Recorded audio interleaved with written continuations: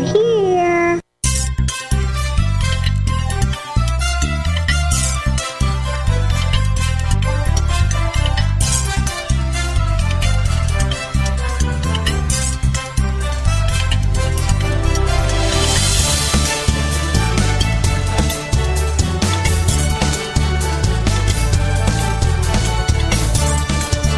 Welcome to the Tech Night Owl Live, the show for PC users who can handle the truth. And now, here's your host, Gene Steinberg. This week on the Tech Night Owl Live, we'll be featuring Adam Engst of Tidbits and Take Control Books. We'll also hear from Kyle Wiens of iFixit.com, who will talk about all those high-end tech gear teardowns. We'll also be joined by Kirk McElhearn, the iTunes guy from Macworld, and then Brian Chaffin of the Mac Observer, all about Apple's WWDC and more on the Tech Night Owl Live. We have Adam Engst of Tidbits and Take Control Books.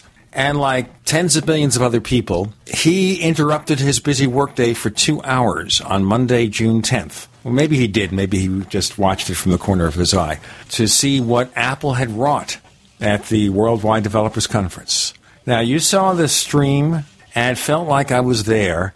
And as a matter of fact, having been there in the past, I thought this was a much better way. Honestly, it's just better than traveling all the way to California and waiting in line for hours. And there's just no reason to be doing this. It's actually kind of interesting because Apple likes to have these big media events, but really, what's the point of a media event when you could have a mass media event and show it to everybody via your streaming? Well, it surely worked. Now, as far as the reality versus the expectations, obviously the media was saying Apple has to produce a killer session, otherwise the company is dead, gone, forgotten, etc., irrelevant, and all this other nonsense. I mean, it is so wacky, some of the stuff they came out with, that you can hardly pay a serious attention to it. So what was your reaction? Honestly, I think it was really good. I've certainly been critical of some of the things that Apple's been doing of late, and for the most part, differently critical than all the mass media has, because I'm seeing it from a different perspective, and I think that most of the criticisms that Apple's been taking have been really pointless. But the fact is they did an awfully good job of showing real progress in both iOS 7 and in OS X Mavericks in ways that, we just haven't seen in quite some time from Apple. The thing that impressed me most here is that Apple focused on changes to both iOS and OS X that were not just visual, but deep down and dirty back-end changes to make things work better. Oh, wasn't that lovely? I mean, it is a developer conference, so it makes sense that they would talk about some of the really, really cool technologies that they have under the hood to make the CPUs run faster, make them run longer, and make them run cooler. That they are very aware that the MacBook line, the Air and the Pro and the plain old, that's where most of their sales are coming, and they really want to improve the experience there. So the way they were talking about the new MacBook Airs with, was it 9 and 11 hours of battery life, that's amazing. And some of that's good hardware engineering. Some of it's going to be coming from software. But whatever it is, so far I read a report from Ed Baig at USA Today, and he said with his test, which is not the same as Apple's test, he got a pretty good amount of hours from the 13-inch version. Mm-hmm. In general, all those numbers from vendors are a little optimistic. That's my experience. And of course, that's on a new machine in good conditions. So, after you've had it for a year and you're doing all sorts of different stuff, it's not going to be that good anymore. But the simple fact is that it's better. And some of the stuff that they're talking about coming in OS X Mavericks in particular is going to probably help even more. I mean, I'll be curious if Apple starts adjusting the battery estimates on existing hardware once OS X Mavericks comes out, because if you'll get better battery life once you're using it. Well, it's like, here's an operating system that says your computer will run faster, your computer will have more battery life. What's not to like? Yeah, this is what we've been asking for so long. In some ways, is look, we do what we do. We're not going to change what we do for Apple. So make what we do run better. make our existing programs run faster, make our Macs last longer on battery, all these kinds of things that don't require us to sort of come up with a new way of working or changing our lives for this new software. Well, certainly looking at OS 10, a lot of people were saying that the thin or flat as in look would carry over to OS 10, but based on what we see of OS 10 Mavericks, it doesn't look altogether different. No, I have a little bit of a hard time getting too caught up in the detailed design discussions. But I personally do not think that it is great to be changing computer interfaces radically. That's one of those situations where form often causes functionality to suffer. I'm still not happy, for instance, about the scroll bars in Mountain Lion and Lion. They're just harder to use. Yes, I don't always need them. I have scroll wheels and trackpads and all that kind of stuff, but sometimes I really do want to use them, and they're now harder. So, that was something where they changed functionality to meet the form, and I think that was a mistake. So the fact that Mavericks seems to be looking more or less like Mountain Lion is in my mind a good thing. Well, I think that it's a matter of differentiating the mobile operating system from the desktop, and this is something, of course, Microsoft hasn't learned. Microsoft believes they should be the same. Well, and, honestly, I think Apple really wants them to be pretty similar, too. I mean, when you look at the way that Apple is bringing iBooks and Maps and has already bought reminders and notes and contacts and calendars so that they are basically the same on the two platforms, that's what Apple wants. They really do not want you to be jumping through mental hoops every time you want to switch apps. But that's my point is they're going to be doing that as much as possible while hopefully still not overdoing it in terms of just kind of copying iOS. I mean, I think Launchpad, for instance, completely worthless. Not worthless for someone who is completely new to the Mac but has iOS experience, but certainly for the bulk of Mac users who have used Macs before, Launchpad is just not a necessary thing. They've got 17 other ways of launching apps. They don't need to copy iOS. Only 17 ways?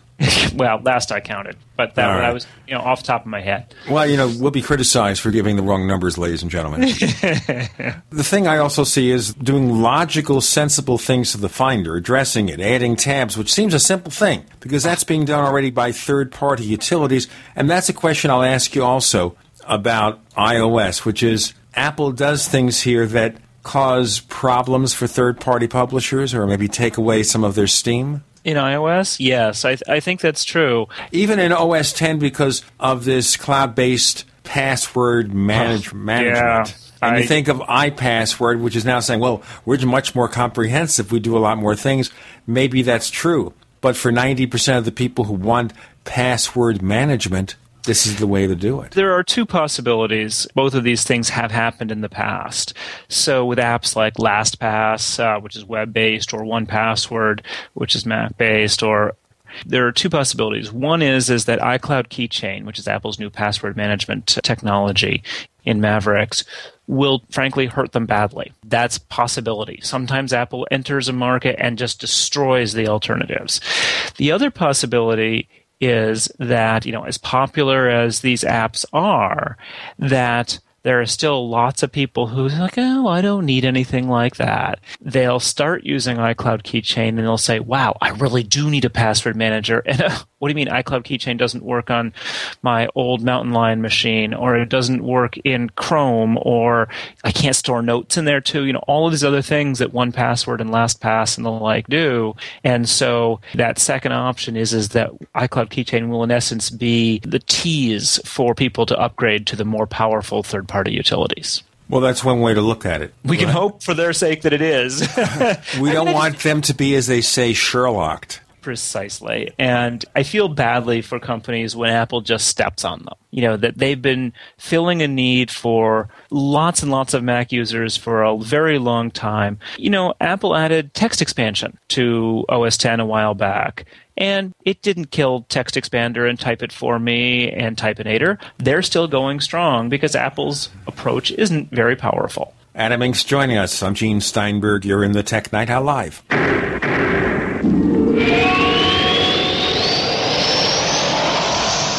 Folks, you'll want to hear this. No matter what size your business, people don't take you seriously unless you have a professional-looking website. You can empower your business with a stunning online presence, and it's free. Join over 30 million people who have built their websites with Wix. Once again, it's completely free. It requires absolutely no design or coding skills. Want to know more? Check out Wix.com. That's Wix.com. Whether it's personal mail, whether it's business email, you want reliable, dependable delivery, freedom from spam, freedom from viruses. Well, Polaris Mail offers professional email hosting services for your personal or small business use. Each account uses 25 gigabytes of storage, an easy-to-use webmail interface, and full mobile sync. Sign up today for a 30-day free trial at PolarisMail.com, PolarisMail.com. On the average, Americans work between 45 to 50 years, hoping to build up enough wealth to retire and live out their golden years. Unfortunately, with taxation, the rising cost of food, energy, housing, and medical, many retirees are forced to live below the poverty line. Is this a flaw of free enterprise, or is our monetary unit we call the Federal Reserve Note forcing us into perpetual debt, ensuring inflation and higher taxes? These questions and more can be answered by reading G. Edward Griffin's book, The Creature from Jekyll Island. Congressman Ron Paul states it's what every American needs to know about central bank power. A gripping adventure into the secret world of international banking cartel. Hi, this is Ted Anderson. I will give a silver dollar from the early 1900s to anyone who purchases this book. Call 1-800-686-2237 and order a copy today. It's critical that the public be made aware of the system. Call and order your copy today at 1-800-686-2237. That's 1-800-686-2237. Got a simple question for you. Can you sell? Yes? Okay. Can you sell the intangible? If yes, and you'd like to work 9 to 5, Monday through Friday, with no overtime, no weekends, if you're passionate about not closing sales, but about opening relationships, if you truly have a desire to serve global clients who need your advertising expertise, and you're local to the Twin Cities and Burnsville, are hardworking, self-driven, with experience in sales, marketing, or advertising, are personable and a whiz on the phone, GCN wants to talk with you right now. GCN, the Genesis Communications Network, is one of the largest independent talk radio networks in the world, and we're hiring right now. We offer benefits and an excellent commission structure. Experience preferred, but we'll train the right person. Is that you? Submit your resume today to advertise@gcnlive.com. Again, that's advertise@gcnlive.com. Come work with the Genesis Communications Network, an equal opportunity employer. Hi, my name is Annette, and due to menopause symptoms for nearly 2 years, I suffered severe hot flashes, which prevented me from sleeping all night. It was so hard to work because I continued all day to have the hot flashes from hell. I was exhausted and depleted. After only 3 weeks on One World Way, I have no hot flashes, and I'm sleeping normally again. I feel energized and strong. This is an amazing product. It is a little-known fact that every single cell of your body is supposed to produce 10% of its protein content as glutathione. But due to toxicity and aging, it does not. Could glutathione be a missing factor in optimal cell function for your entire body? If you restore the optimal glutathione levels in your cells, especially your glands and organs, then as a result, your glands and organs work better. Imagine the quality of life improvement you might have. To order One World Way, call 888-988-3325. That's 888-988-3325. Or visit oneworldway.com. That's oneworldwhey.com. We'd like to hear from you. If you have a comment or question about the Tech Night Owl Live, please send it to news@technightowl.com. That's news@technightowl.com. If you'd like to discuss today's show with fellow night owls, visit our community forums at forum.technightowl.com. That's forum.technightowl.com. Adam Engst of Tidbits and Take Control Books joining us. We're talking about Apple's WWDC keynote and the new product announcements, about the fact that Apple has added features to iOS and to OS X that maybe step on the toes of third-party developers, but Apple, when they do it with baby steps. I think the trick is that Apple is interested in doing something which is simple and easy to use, and often simple and easy to use results in not very powerful in comparison to what has come before. There are a lot of features that a lot of people have been clamoring for in OS X and iOS, and of course Apple hears that. And third-party developers say, well, Apple isn't doing it, we will.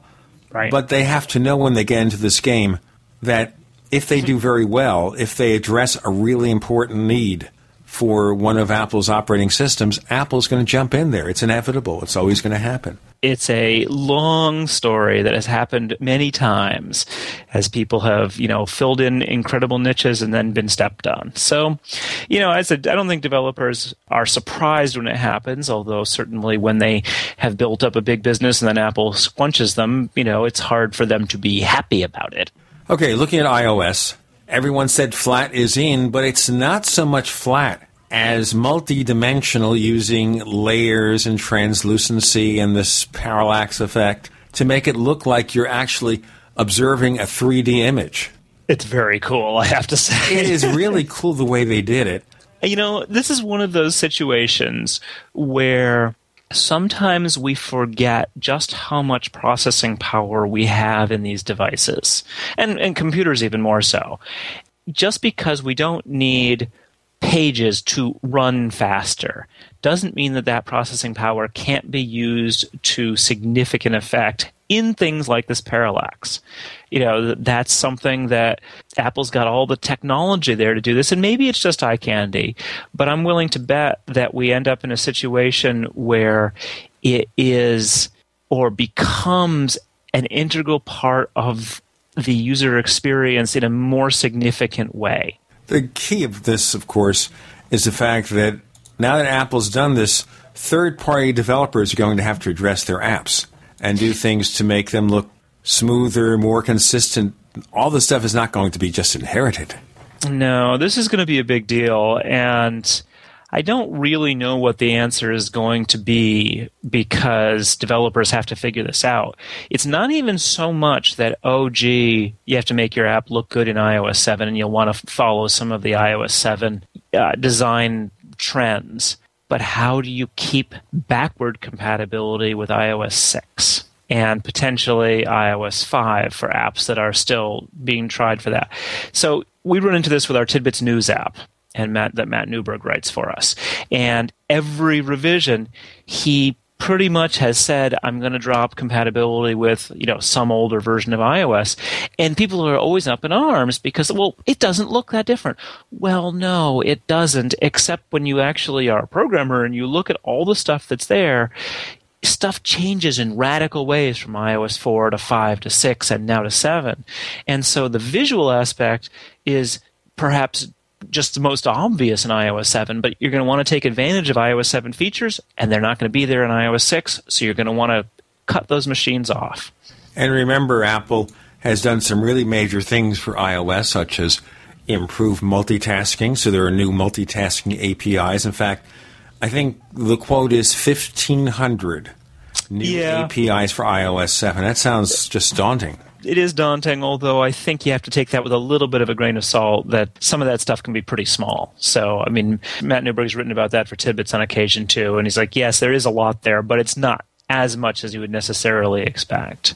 But I do think that the one thing that Apple has done well to minimize some of the concerns surrounding this backward compatibility issue is that the only two devices I believe that iOS 6 supports that iOS 7 does not are the iPhone 3GS and the 4th generation iPod Touch. So it's not as though Apple is knocking off a huge number of devices off the back of the wagon. Now, just to look at that, for example, according to published reports, and we're not going to say this officially, the system requirements for OS X Mavericks is identical to OS X Mountain Lion, which means that Macs between 4 and 6 years old are supported. That's pretty good. That is. However, one thing that I'm expecting with that is that some of the features in Mavericks will not function under older machines because they will actually be depending on certain hardware requirements that are not there. So, in other words, we have fast enough chips, but those chips have also gotten new features, at very low levels, and Apple has been taking advantage of those. And so some things may simply not be available if you're working on a 4-year-old Mac, even though Mavericks itself will run. Now, one of the key criticisms we're seeing about iOS 7 is that Apple borrowed or adapted features from other platforms. Yeah, whatever. The world is such that you cannot come up with everything from whole cloth, and no one can. And so it's equally as ludicrous to criticize Apple for copying other people as it is to criticize other people for copying Apple.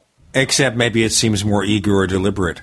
And I give the classic example of when Samsung, this came out during the trial of Apple versus Samsung over patent rights, when Samsung was developing smartphones, they all look like BlackBerries with a physical keyboard. And then the iPhone comes out, and what do they look like? That's absolutely true, and there's a difference between slavishly copying and being inspired by something. But you would hope that people would, that the designers would basically say, the iPhone looks a certain way, and we want to nod to that design aesthetic in something new we were going to be doing. Doesn't mean you just knock it off directly, but I don't know if you've seen a Chromebook Pixel, for instance, that Google did. It's a clamshell laptop, but it doesn't really look like a MacBook. It has different design aesthetics at a certain level. And that's the kind of stuff that you want to see, is that, people can make it so that the machine looks modern. It looks like something that fits in with other modern stuff, or interfaces that look like they go with, what's coming out. But they do not have to be radically different every time, and it's still okay.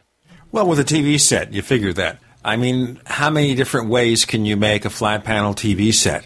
Right now, the goal is to make a thinner and thinner bezel, so soon it's all picture and very little else. And then you'll have a really hard time not copying it. Right, they all look the same. We had a review sample sent by one of the TV makers, and I'm saying, okay, so there's basically, you've got these tiny speakers on the bottom because there's no room for them, so you need external speakers. You have a tiny corner where the logo of the company is placed on the right side. All the controls are on the side or back. The front is all screen, very little bezel, tiny little bezel. We're going to have to reach this bezel and cross the threshold and see what's going to go on. We've got Adam Engst of Tidbits and Take Control Books. I'm Gene Steinberg. You're in the Tech Night Owl Live.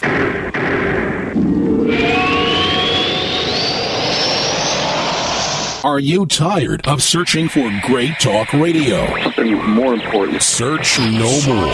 We are the GCN Radio Network. Attack of the Rockoids has been well received by critics and readers alike. It's a thrill-a-minute story you'll never forget. A former U.S. military intelligence officer is haunted by intense dreams about a beautiful woman pleading for his help after a terrible battle in outer space. But the dreams turn out to be true and thrust him into a telepathic love affair with a woman whose faraway planet is intent on destroying the Earth.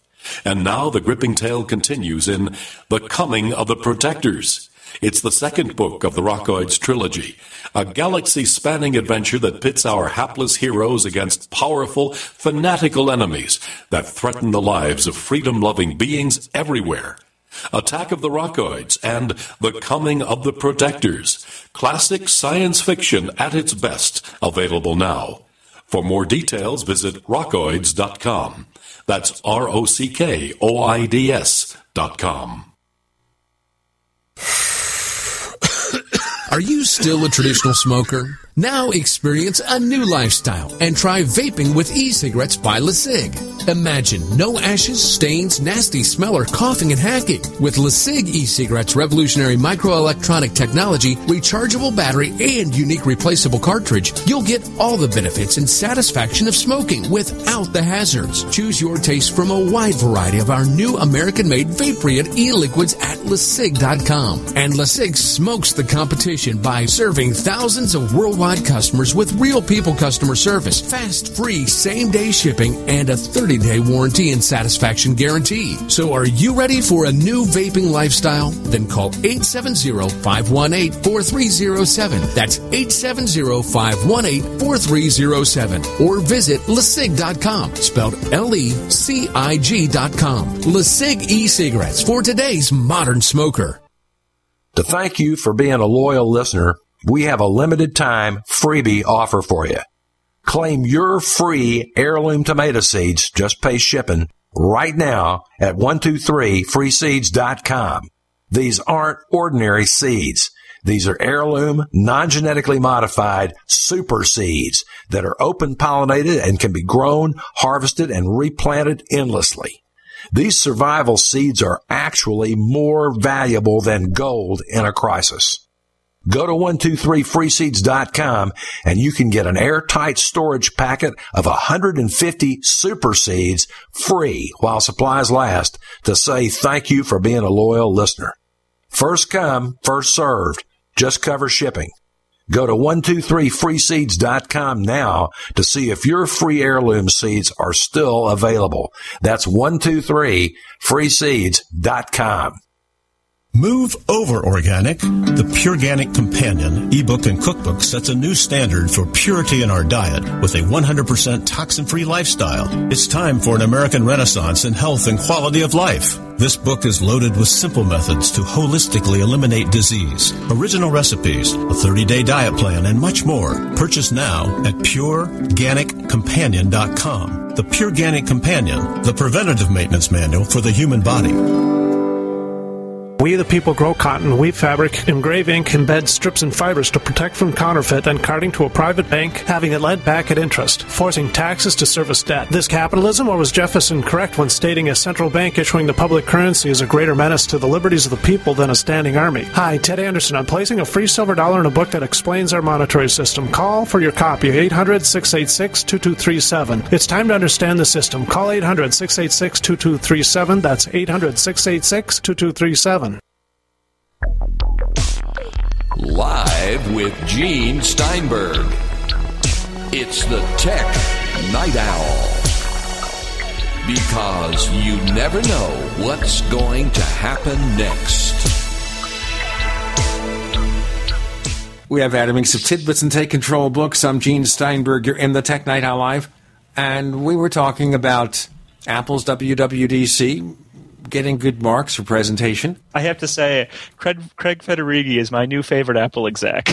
He is really good. They said he used to be very awkward, and now they were saying he was like a professional stand-up comedian. He owns the room. He had some good lines. And the thing I liked the most was he was showing off Game Center. If people have seen him, he has somewhat interesting-looking hair. Not unusual, horribly so or anything, but when he was showing off Game Center, his screen name was Hair Supply. I just thought, this guy has a sense of humor that he is willing to, poke fun at himself in a small way. He had a lot of fun saying, things like, no virtual cows were harmed in the making of the calendar interface, to talk about they weren't going to be doing, faux leather this time. And he said, that we'd run out of green felt when talking about Game Center. It was really nice to see. He did kind of the same thing with the cats. Yes. We've run out of cat names. We didn't want to delay the OS, so we'll pick locations. And, of course, Mavericks, number one, it's the name of a sports team. But for Apple, it's the name of a place where you do surfing. Yeah, I'm not a big fan of the Mavericks name, honestly. I mean, I will get over it. It is just a name. It will cease to have any meaning very quickly. But it doesn't really work for me as an explanation or, for having anything connected with the operating system. But it's a name. What did Mountain Lion have to do with anything? I mean, the only reason why the cats made sense in any way was that they had started out as internal code names, which there's a long tradition of internal code names in the computer industry. And it was kind of fun when the internal code name got it sort of snuck out and became public. That was really cool with, what was it, Jaguar. And then, and then continuing on with Panther and Tiger and Leopard and Snow Leopard and Lion and Mountain Lion. It was really kind of neat. It didn't mean anything, but it was interesting because it was a pattern, it was a trend, and it, it gave them some visuals. With the places in California that have inspired Apple, there's sort of no way to speculate about anything. What could come next? It gets them out of having any kind of progression. It's not like they'll be able to do OS 10.10 Fresno, and that will somehow be better than 10.9 Mavericks. I mean, who knows? It's a little random, and I realize I'm just not in this world, but big wave surfing, really? That's something that inspires Apple? People died there. I mean, come on. Well, he's thinking of making waves. There has to be something like that. I don't know. Yeah, whatever. It's a name. It'll go away as something we have to think about in another week or two. Maybe. And there's no nickname for iOS 7, so that's better. Yes. iOS 7, iOS 8, at some point they'll probably have to do something because it may sound kind of silly when they get to iOS 13 or whatever, but we'll cross that bridge when we come to it. They'll code to iOS 14. You can bet on that. I would not presume to judge what Apple's going to do. But let's look up to the other item that Apple introduced. Of course, there was a minor refresh to the MacBook Air, and I'll get more into that in our next segment with the folks from iFixit, who basically try to tear it down. And it's as unrepairable as anything you can imagine, but I don't want to prejudge what Kyle's going to tell us in the next segment. So let's just get on with this. Okay, so we know this line was rehearsed. Everything about this session was rehearsed. So we have the famous "Can't innovate anymore, my ass" from Phil Schiller. We know that Phil Schiller can be a little earthy at times. Yep. Yeah, nonetheless, it was rehearsed, but he still, I'll give him credit, he pulled it off perfectly. You didn't get the sense that he was, he was rehearsing, he was just delivering a line. He snuck it in as just a little bit of a comment at some point. He was talking about the Mac Pro, if I'm remembering correctly, with the sequence of things. Sure. And the Mac Pro is pretty impressive. It was interesting watching Apple describe it, in part because it was a sneak peek, not something that's going to be shipping even anytime soon. And I think they really did have to say something about the Mac Pro. It had been too long, and this particular audience is one that cares about high-end machines. So, in that respect, I'm not surprised that they previewed it. And also, it gives people a little bit more of a chance to get used to the concept. Because, man, is it different? Well, and the other thing to be concerned about here is, will content creators be upset over the fact that there's no internal expansion other than RAM? It will depend a little bit on what the external chassis turns out to be. If that's something that Apple does and it fits in perfectly and it's just great, then probably no. If it's something that we rely on third parties to do and it always feels a little horsey, then that might be more of a problem. So the machine has only kind of some internal flash storage. It does not have, room for all those big hard drives that, videographers and audio people really want. So we will just have to see if an external chassis connected via Thunderbolt can hold everything they want in a, frankly, better way. There's no reason why I assume it can't be better. Well, certainly the technology is there. I was thinking of maybe a base for it where it screws into the base. Because possibly, there's a cylinder or a tube. Possibly. The only question then is heat. That they may not want you doing something like that to mess up the heat flow. Well, if it's Apple's official solution, if they come up with an official solution for it, then they will accommodate the heat flow. Precisely. And no one really knows about this. People haven't gotten a chance to do much more than look at them. So, we'll see. But frankly, it's really cool looking. And someone was saying a cylinder. What about why a cylinder? I was like, well, there are only so many basic shapes. It's got to be some shape, and we've done the whole big, kind of rectangular solid shape. We had a cube way back when. Why not go for a cylinder? I think the only concern is the Mac Pro, some people might be saying, going to be another cube. Yeah, I mean, there's a little bit of a question of that. I mean, I think Apple's pretty clear this is not going to be a hot seller. That, the Mac Pro is aimed at a very particular audience, and that audience is, probably actually will appreciate it more than most. But the simple fact is that it's going to be expensive. It's going to be the kind of thing that most people look at and go, yeah, I can't really justify that. I mean, I've always had Apple's professional level Macs, and I'm looking at it going, yeah, probably can't justify that. I don't know. I'll stick with the iMac. And, for most people, an iMac or a Mac Mini really does everything you want. I mean, I've been hearing from a lot of people who replaced Mac Pros with Mac Minis because the Mini now has that much more processing power. Some people are saying this is just an overgrown Mac Mini, but it's also got 6 Thunderbolt slots. I was going to say, it's an overgrown Mac Mini, but it's a really overgrown Mac Mini. I mean, it's, busting out all over. Yes, it is. We're talking about Xeon, which is a much more powerful processor, up to 12 cores. The amount of RAM, they're saying if you can get the chips big enough, up to 128 gigabytes, but that requires 4 chips, 32 gigabytes each. They're going to cost an arm, a leg, and a foot. So we have to think that people like Mac sales are going to have to come up with the third-party RAM. We'll have to see. Well, and also there's the one other thing that's really interesting about that is dual high-end GPUs. The Fire Pro from AMD. Some saying, though, they'd like to see the CUDA technology for parallel processing from NVIDIA, but that's another discussion which we can't do right now. Adam Inkst, where do we find more of your stuff? You can go to tidbits.com for all of our coverage of WWDC and Take Control Books, where we are actually just about to release the second edition of one of our best-selling books of all time, Take Control of Backing Up Your Mac. From Joe Kissel, I bet. That's right. You got it. Joe is unstoppable. He is. He'll be back on the show soon. Adam Inkst, thanks for joining us on the Tech Night Owl Live. Thanks for having me, Gene.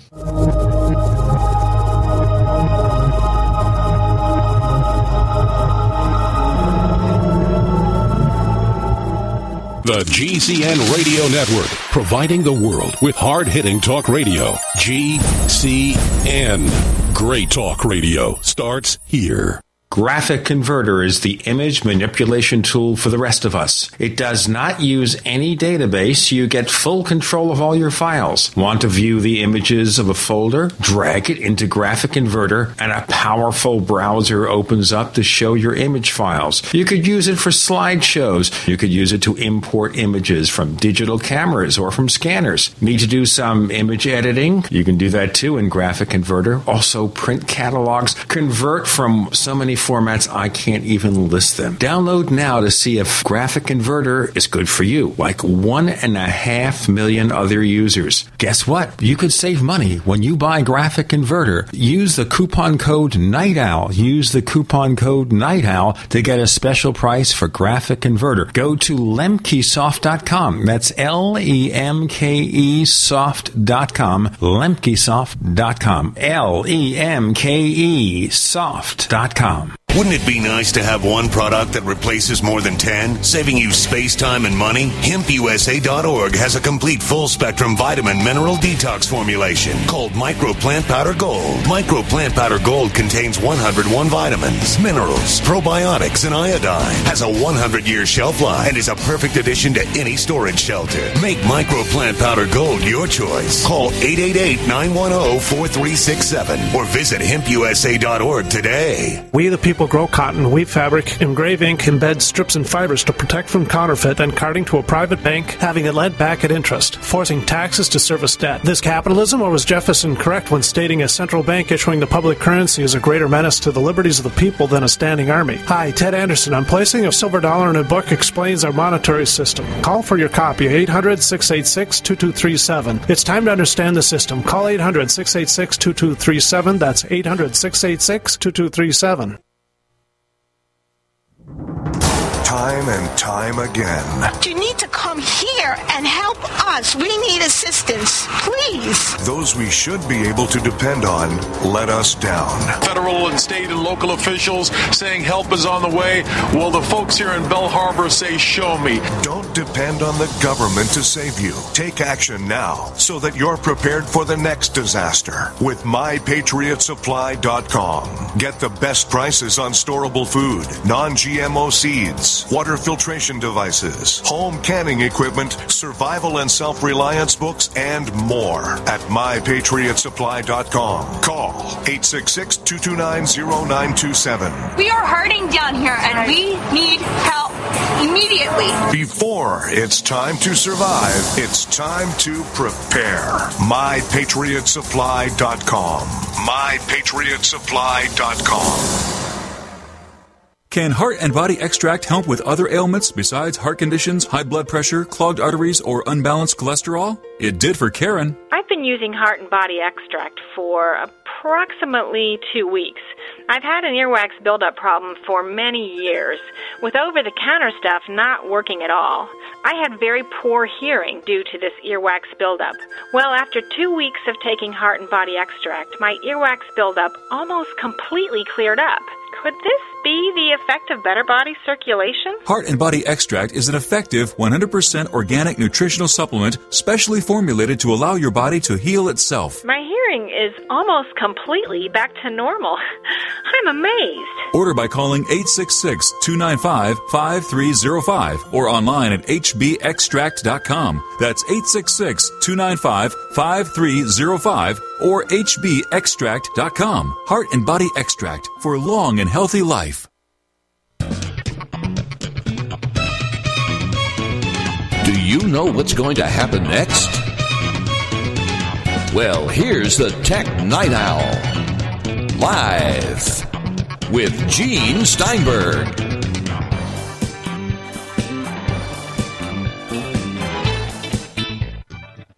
We have Kyle Wiens from iFixit.com.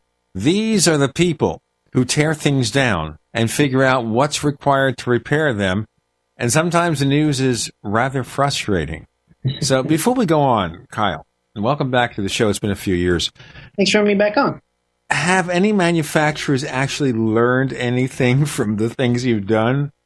I think so. I think it's informing the debate and the discussion, and we are seeing some designs that are very repairable, including some of Apple's recent devices. So I think that the message is starting to get out there that consumers really do care about whether we can fix our own things and how long the stuff that we buy lasts. And certainly some manufacturers like Dell and HP have been vocal recently talking about how repairable their tablets are. So it's something that some manufacturers are paying attention to, and we'd like to see more manufacturers pay attention to it, especially all of our favorite manufacturer. Okay, with regard to Apple, in Right. what ways do you think they've changed things in last year or two to make some of their products more repairable? Well, the teardown that we released was for the Airport Extreme, and it's actually a little bit easier to get into than the previous Airport. So the last Airport had rubber on the bottom of it, and the first time I pulled that rubber up, I ended up ripping the rubber in half. It's just the rubber mat on the bottom. So that's rubber that you couldn't put to the road.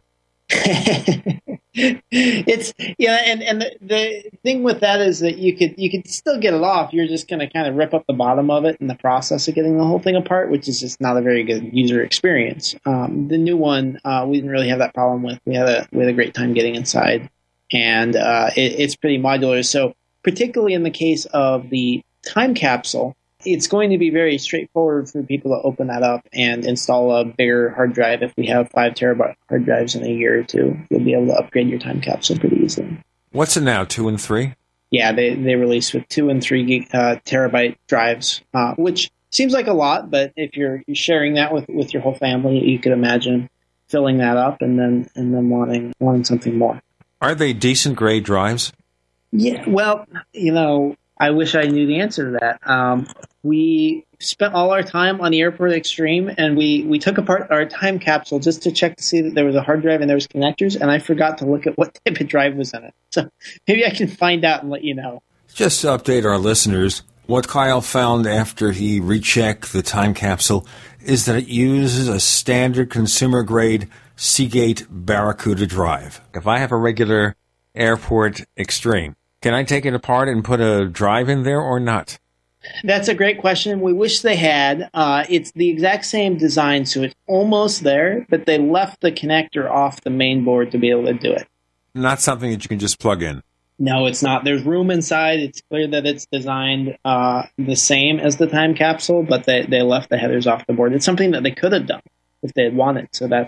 And it wouldn't have really added any cost for Apple. They just decided not to, which is, I guess, a little bit of a shame. It would be pretty awesome if you could buy the Airport Extreme and then decide a year or two down the road that you wanted to turn it into a backup enclosure. Okay, so looking at the one with the built-in drive, taking it off, how long does it take to physically open it, remove a drive, insert another drive, and close it? What do you think? Sure, this teardown, it didn't take us very long at all. I mean, you flip it upside down. We used a little bit of a pry tool to pop the bottom off, which is an Apple logo with some vents on the bottom. And then once you get that off, you can basically see inside, and then it's just remove some Torx screws, disconnect some cables, and then there's some screws at the bottom of the case, and then the whole thing just slides out of the case. So I would say, following the instructions, you could do this in 10, 20 minutes. Okay, it looks like standard connectors, though, not proprietary stuff. Right, we're not seeing any of the proprietary Pentalobe screws. This is all standard Torx. So this is the sort of thing, if you have a screwdriver kit from us, you'd have no problem getting in. As a practical matter, though, with a router, if the router goes, you're not going to take it apart yourself. You're just going to, well, if it's under warranty, you'll have it fixed by the manufacturer or the dealer, or you'll buy a new one. Yeah, maybe. We have seen issues with routers. The biggest problem with them historically has been the power supplies go out. They're running 24/7, and oftentimes when a power supply fails, it's just a capacitor that's gone out. And so with the Airport Expresses, there was a big capacitor plague problem with the Airport Expresses, and so I know a lot of people, it had an integrated power supply just like the new Airport Extreme does, and so people would take it apart, and the whole thing was glued together. So it was quite a bit of a challenge to take it apart, but then you just threw in some 20-cent capacitors, and the thing would continue to function. So I don't know. I mean, it might not be a completely mainstream thing to do, but if there are issues with it, the fan going out or something, I could very easily imagine that's something that probably every Airport Extreme in 5 years is going to need a new fan, and that's something anybody should be able to do. Well, then, of course, be a new Wi-Fi standard, so you just throw it out. That's how it works.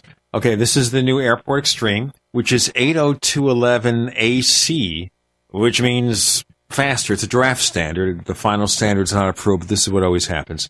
They'll update the firmware with a new standard. You get the equivalent, I guess, of gigabit Ethernet now under Wi-Fi. That's cool. Yeah, it's super cool. Dramatically faster. I'm really looking forward to the improved speeds. We still have a lot of folks around here plugging, they plug into Ethernet when they need to go faster than the Wi-Fi, and so it should be really nice. And they had to expand the number of antennas in there. They handle it. It handles. The way that they accomplish it with AC is it uses more of the airwaves to broadcast. So it's got a wider frequency spectrum that it talks over. With existing gear, though, 802.11, and it just works the same as the other routers, no better. Right. That's my impression. Now, we haven't done testing yet, but I don't think Apple is claiming that it performs any better than the current Airport Express at 802.11n. All right. Well, it looks like something worth getting, even if you don't take it down. Okay, let's tear down a 13-inch MacBook Air. Now, this is the mid-2013 model. Right. Now, theoretically, the changes are Intel has a new Haswell chips, which offer slightly better performance, better graphics performance, and use less power, more power efficiencies. And Apple also has, I gather, a slightly larger battery. So let's take this apart. This is not user serviceable in the traditional sense. You can't replace memory on this. You can't replace the drive, can you? Right. It's a proprietary SSD slot, although it's certainly possible that we'll have some upgrades that come out on the marketplace. So that's something that we're watching for. Let's say you get a MacBook Air. Actually, a friend of mine the other day, she called me up out of the blue. She lives in D.C., and she says, hey, I just spilled water on my MacBook Air. What should I do? And I said, well, the first thing you want to do is take it apart, dry it out, and then put it back together and see if you can turn it back on. She says, okay, well, how do I take it apart? And I said, well, first you need a proprietary pentalobe screwdriver. And she says, oh, well, I don't have one of those. That kind of shoots any hopes of getting it fixed. So why does Apple do that? Well, Apple doesn't like you and me. Apple is... They probably don't like me because I write articles that sometimes they don't like to read.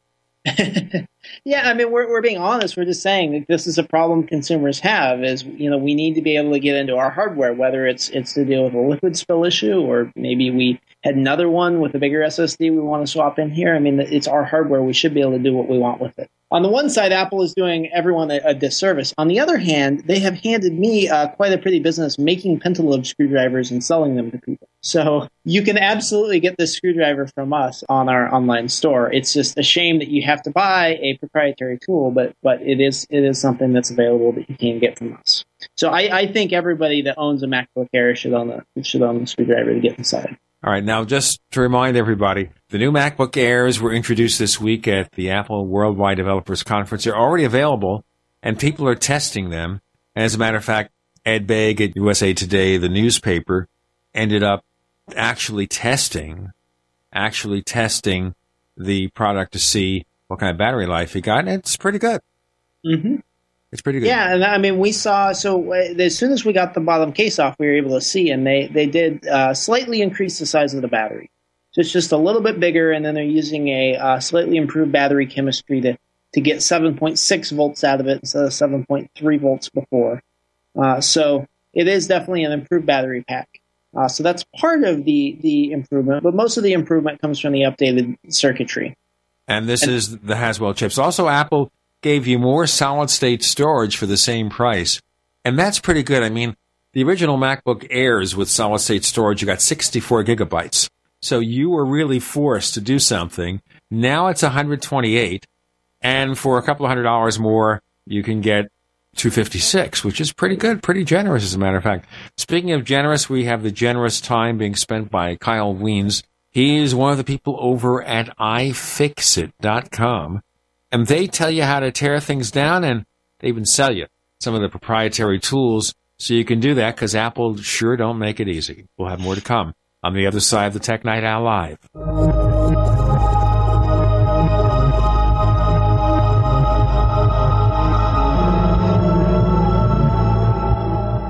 America's #1 source for independent talk radio for over a decade.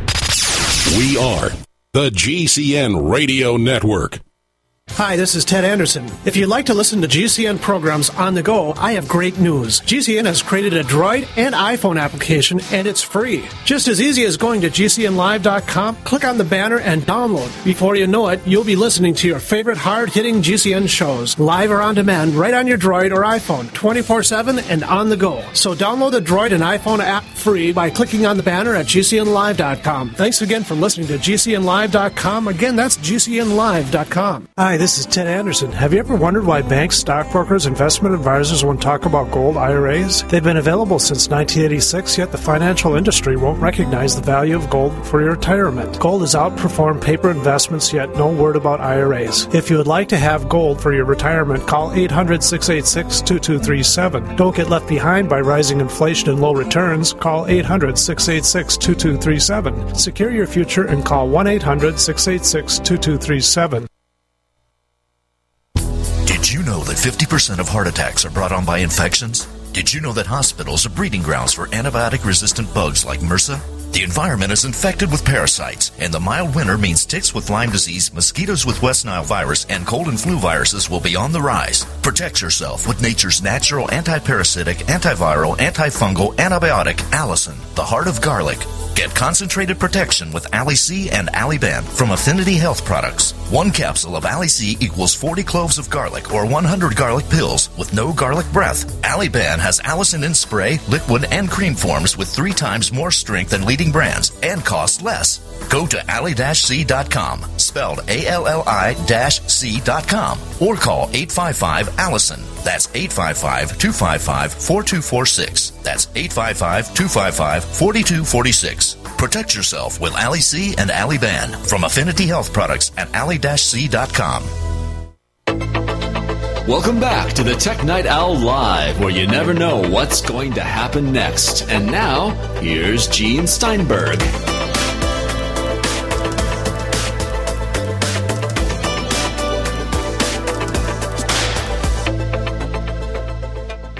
Kyle Wiens from iFixit joining us on the Tech Night Owl Live. We're talking about the new MacBook Air. He's got the 13-inch version, tore it down.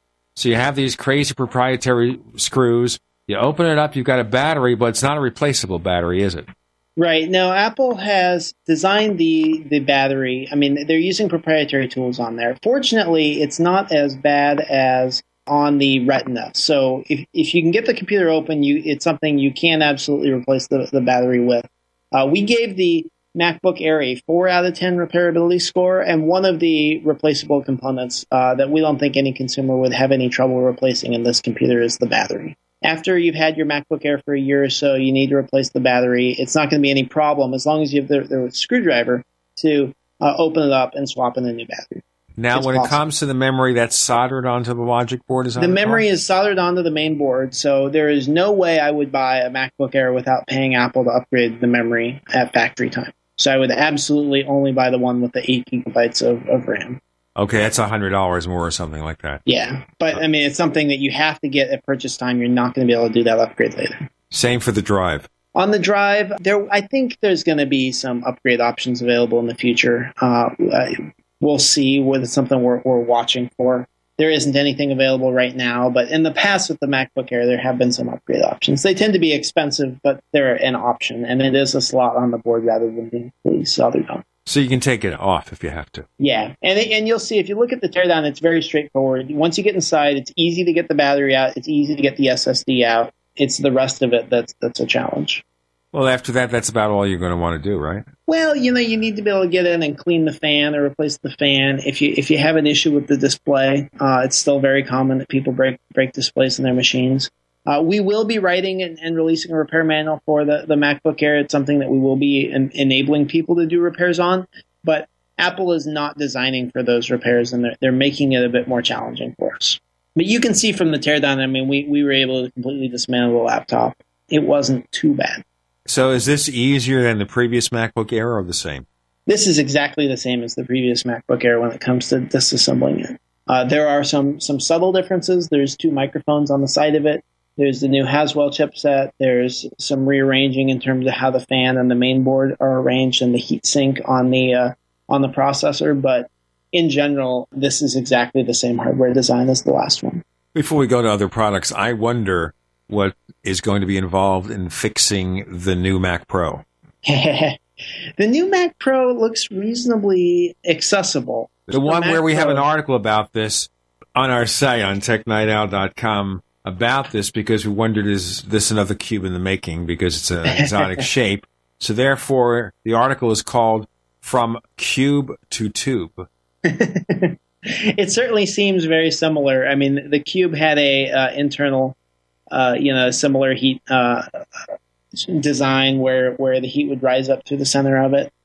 So there's a lot of design inspiration. Clearly, Apple has come a long way in industrial design since then, but a lot of the same concepts of we're going to make it as small as possible. We're really going to minimize noise, and it's not going to be upgradable, so you're not going to be able to swap out the memory. I mean, it's crazy to me that we're making a professional-grade workstation without terabytes of storage. I mean, if you're doing this much graphics, you got to be able to have access to terabytes of storage.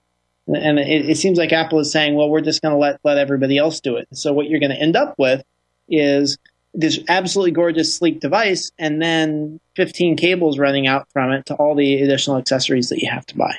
They have 6 Thunderbolt ports, 4 USB 3 ports, and I guess they expect it's all going to work with Thunderbolt. Right. That'll do it. You get a RAID assembly, a single cabinet. You'll have an external graphics card hooked up over Thunderbolt. I think that's where they're going, but it doesn't seem quite fair to say, oh, well, our product will be sleek, but then you're still going to have to deal with a mess of cables because you're going to need all this other stuff anyway. I guess they can make the argument that you can take the same stuff and transport it to computer. So it'll work on a Mac Mini, and it'll work faster on a Mac Pro. Right. And I suspect that's the game that Apple's getting at, is they're really trying to shift everybody away from the workstations and onto their laptops. And so they're saying, well, we want to get the accessory companies, rather than making a graphics card that only works on the Mac Pro, make an accessory card, a graphics card that hooks up over Thunderbolt, so then you can plug it into your MacBook Pro and be able to use it over that. And that's kind of a cool idea. Well, the problem with Thunderbolt has been there's very few product out there. Yeah, I think this is Apple giving the Thunderbolt accessory market a shot in the arm. If a lot of people buy a Mac Pro, certainly. Right. Well, and the accessory companies are going to see, okay, this is the path. If I want to make a really high-end, awesome external RAID array, it's going to be Thunderbolt. And if I want to make a graphics card for the Mac Pro, it's going to be Thunderbolt. And then I might as well also make it work with the MacBook Pro. So it's something somebody can design one product and have it work through a whole bunch of Macs. Right. I was thinking Apple should maybe make some kind of base with the peripheral cards and the other assemblies in there and have you take the tube and stick it into the base. That would be cool. Or they could make an external enclosure that, I mean, it's kind of funny, all the things that we want to be able to put desktop hard drives in it. We want to be able to put, additional discrete graphics cards in it. Those are all the things that normally a PC case does. And I saw one site where they were saying, as we were coming up with our wish list of these are all the things that we want in an updated professional Mac desktop, no one was saying we would like it smaller. As big as the Mac Pro was, I didn't see that on anybody's to-do list for Apple. Please make it dramatically smaller. Well, I did predict it would be smaller. I was thinking, though, they get all the expandability in there. Or maybe it is going to be super modular because, remember, all you're seeing is a prototype.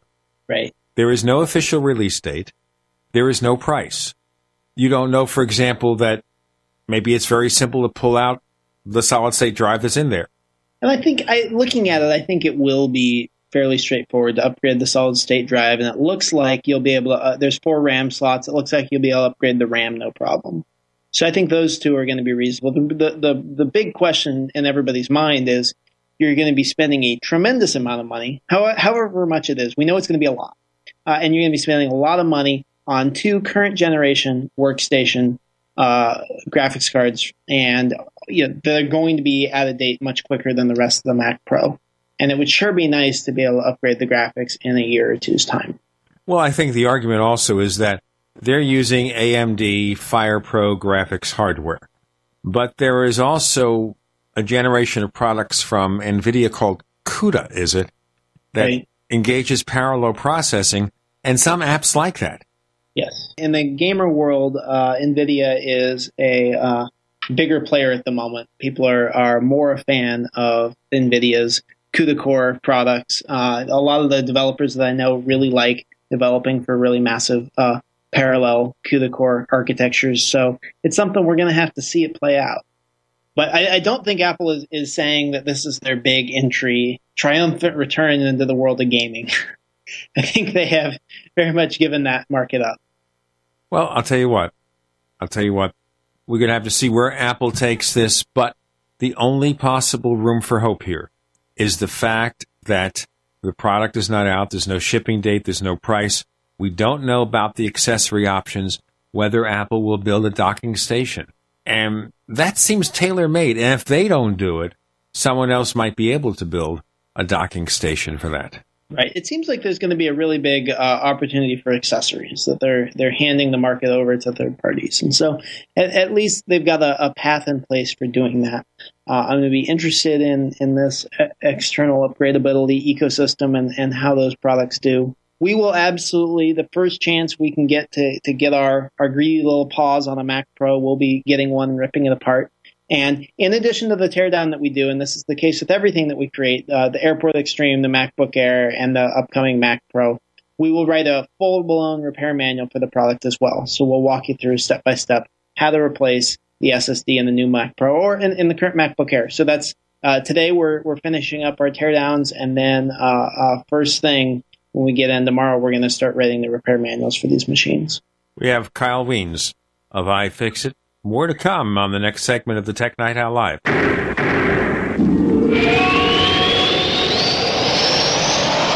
Attack of the Rockoids has been well received by critics and readers alike. It's a thrill-a-minute story you'll never forget.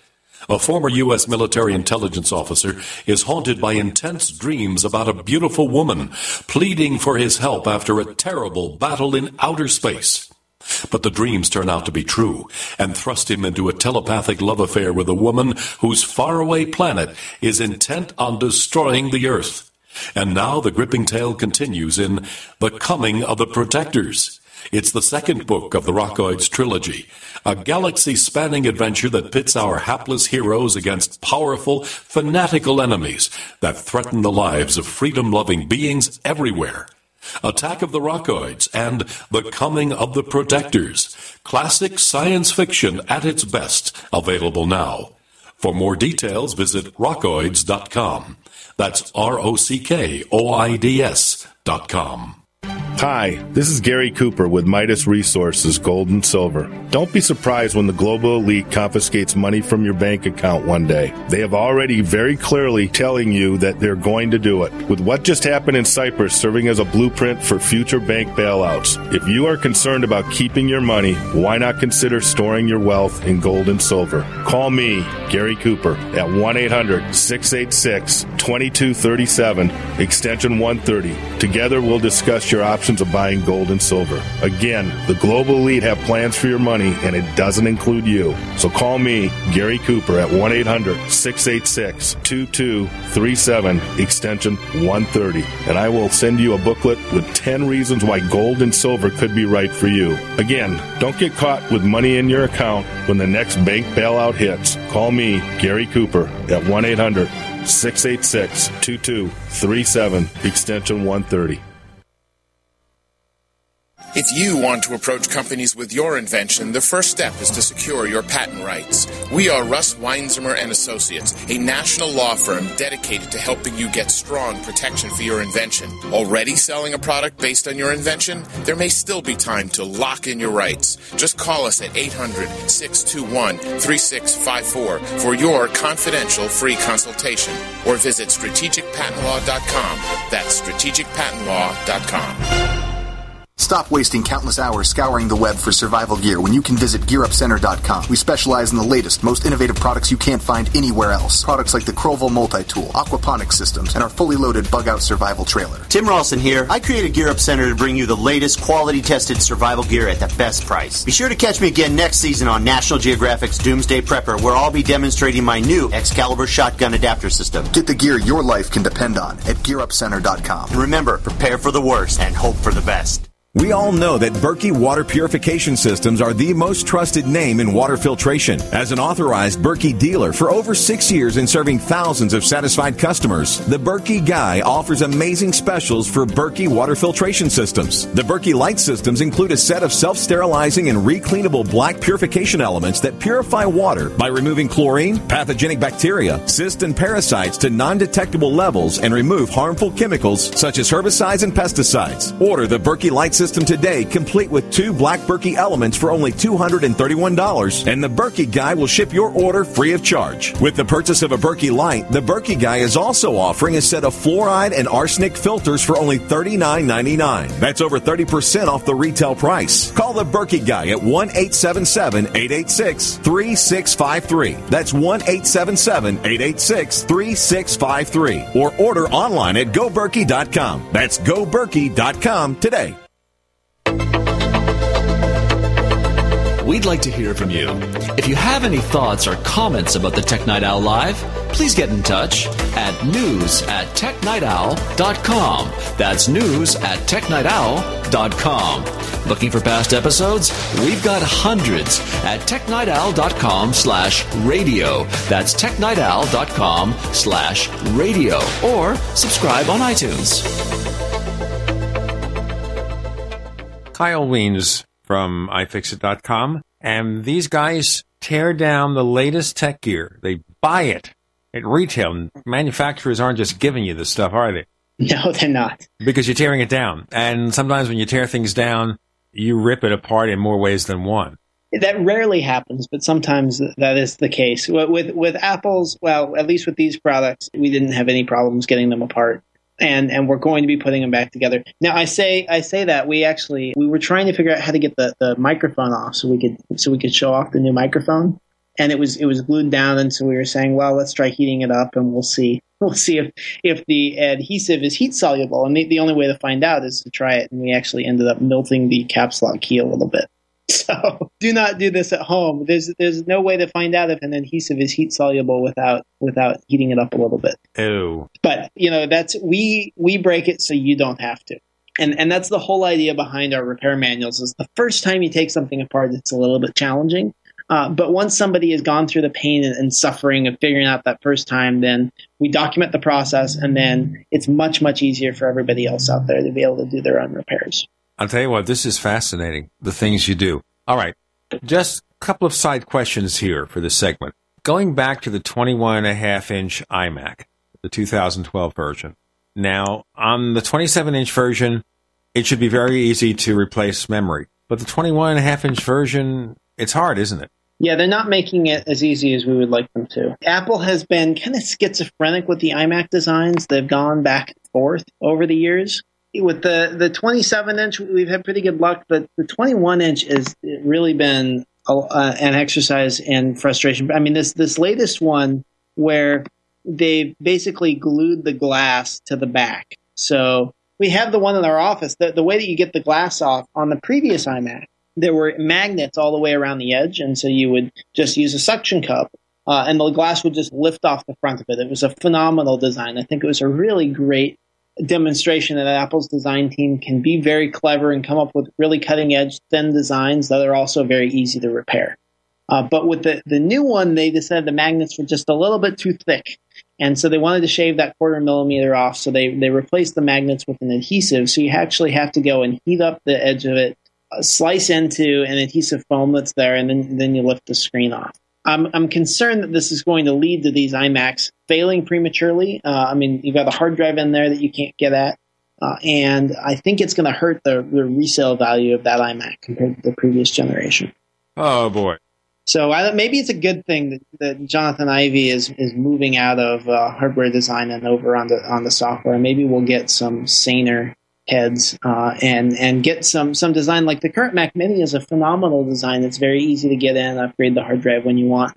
And it's just too bad that the iMac, I mean, you buy a brand new, very expensive machine. It's got a 2.5-inch terabyte drive. You're all excited. And then what do you do when you have 2 terabytes of stuff? Or your hard drive fails after a year? You ought to be able to get in there and upgrade the hard drive. And I mean, we're writing repair manuals for the iMac, so it will be possible to get it and do, but it's just not going to be very easy. Pay somebody to do it. Right, absolutely. And that's part of what's been cool about getting the repair manuals out there on iFixit is that it's really spawned a huge market of lots and lots of independent Apple techs who don't necessarily have access to Apple's internal service documentation, but because we've been able to put our manuals out there, it levels the playing field, and it has made Mac repair accessible. Even the people that aren't going to do it themselves, it means that there's going to be a local guy in your neighborhood that can do it, and you know he's got professional level documentation to be able to learn how to do it right the first time. Very quickly, some other products. The Samsung Galaxy S4. Okay. Yeah, so the Galaxy S4 is a really cool phone. I think. Well, you can take the back off at least. You can take the back off. So that's the first thing I look at with a cell phone is, am I going to be able to replace the battery easily? Or can I take 2 batteries with me when I'm out on the road so I don't have to buy some crazy add-on battery pack? So that's a point in Samsung's favor. And then the phone is also pretty modular, easy to get into. The hardware design is not very different from the Galaxy S3, which it turns out is actually a good thing. The Galaxy S3 was a pretty durable phone, pretty easy to work on, pretty rugged. I think a little bit more rugged than the iPhone. So I'm thrilled with Samsung's hardware design. Now, I mean, they cluttered up the software with a whole bunch of kind of silly little widgets and gizmos, and I'd prefer to go with a stock Android than an Android modified with some of Samsung's half-hearted attempts at software. But outside of the software, the hardware is really very nice. I think the problem we see with the software is that there's a lot of junk in there, to be blunt about it. There's a lot of stuff there you don't need, a lot of stuff there that sounds good, but it barely works. Right. And Samsung, I mean, they had their big launch event. They wanted to pick a few cool new features, so they did the swipe over the top of it, and it's using a little bit of a sensor to detect where your hand is. And I don't think they've managed to take it from the level of a gimmick to something that would actually dramatically make your life better on a day-to-day basis. But you know what? You wonder when you hear the presentation there whether it's even an Android phone because they don't even mention it. Right. Well, Samsung is terrified of Apple, and Samsung is terrified of Google. Google bought Motorola, and they haven't really released a single product out of their new Motorola division since they bought them. And I expect that we're going to see products coming that they're just taking their time and doing it right. But Android as a whole has gotten dramatically better. I mean, I think the design changes in iOS 7 show that there was a real need. The market has not completely caught up to Apple, but has certainly gotten a lot more sophisticated and a lot more evolved. And we're seeing a lot of competition, so that's great. I'd just like to see as much competition around how repairable products are as how flat the icons are on the home screen.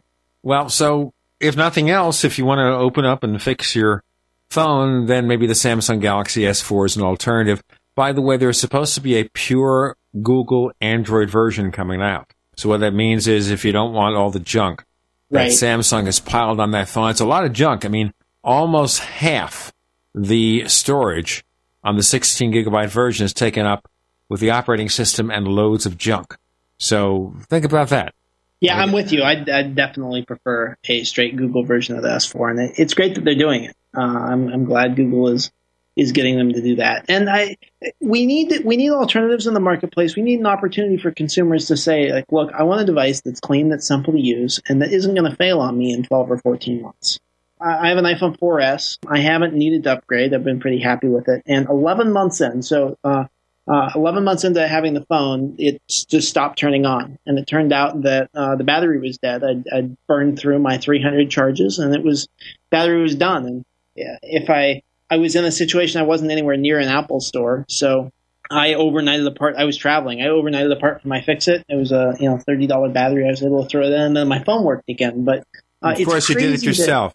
Okay, Kyle, tell our listeners where they can find more of your Fix-It stuff. You can find us at ifixit.com. We have repair manuals for every Apple product and thousands of parts to repair just about anything you need in a MacBook Pro or in your iPhone. And then also, of course, all the tools you need, whether they're proprietary or non-proprietary bits, we've got a toolkit that's got you covered. Kyle Wiens, thanks for joining us on the Tech Night Owl Live. Thank you for having me. Coming up next on the Tech Night Owl Live, we'll hear from Kirk McElhearn. He's sometimes known as the iTunes guy at Macworld Magazine. He'll be talking about iTunes Radio and more.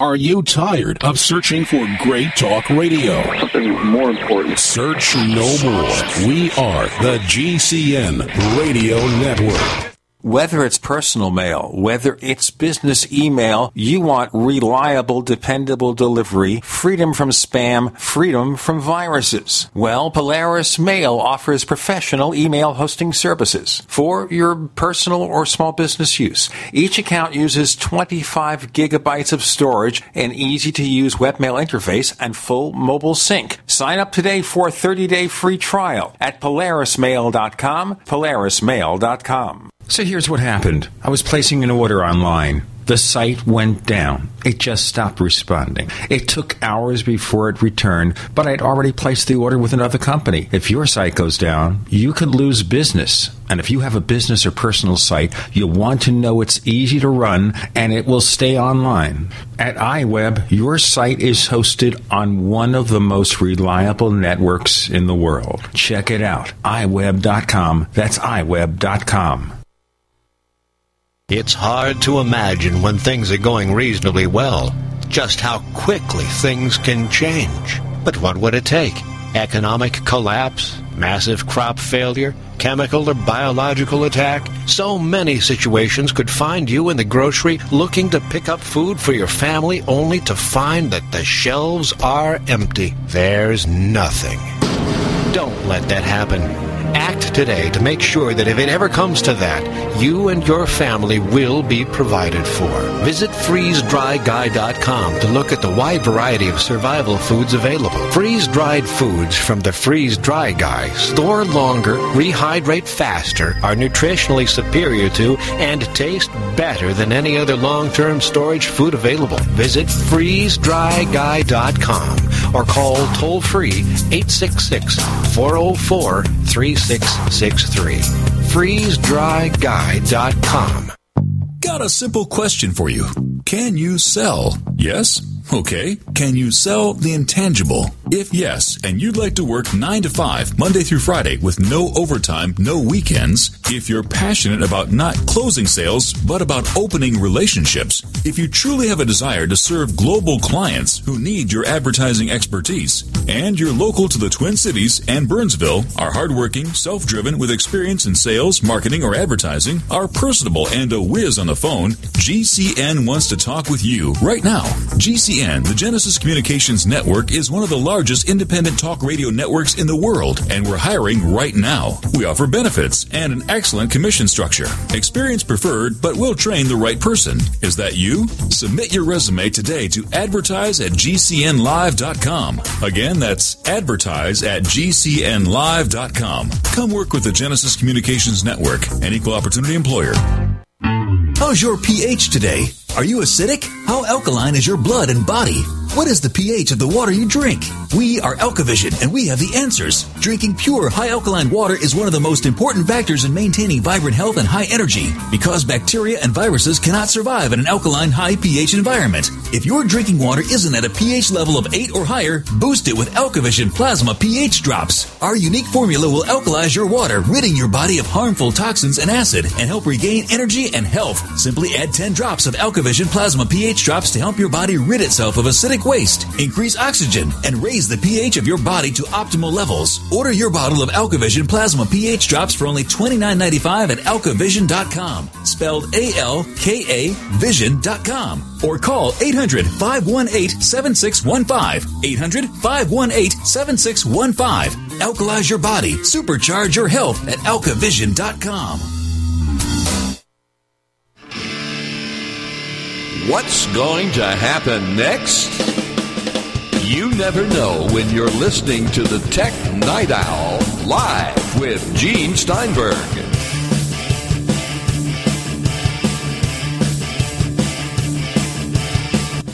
So Kirk McElhearn pings me today and says, guess what? I've got internet.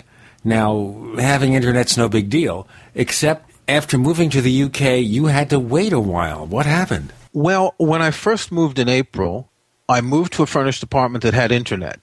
And about 2 weeks ago, I moved to a longer-term rental, and there was no internet on. And so it takes 10 working days here to get internet turned on, which by the end of this period was making me think that I'm in a third-world country as far as internet access is concerned. I was using a 3G modem, which was sketchy, and the bandwidth wasn't bad. It was just the connectivity that wasn't very reliable and, expensive as data costs when you pay by the gigabyte. I was surprised to find how much data I use in my day-to-day work, and I'm not talking about streaming videos or music or anything like that. I'm talking just about, my normal research, viewing web pages, keeping up on the news and things like that. The first couple of days I was using, I think one day I used 300 megabytes, and this was really just with the basics. So then I started getting a little bit more careful about check my mail less often, because even if it's not a lot, you check your email. I had mine set to check every minute.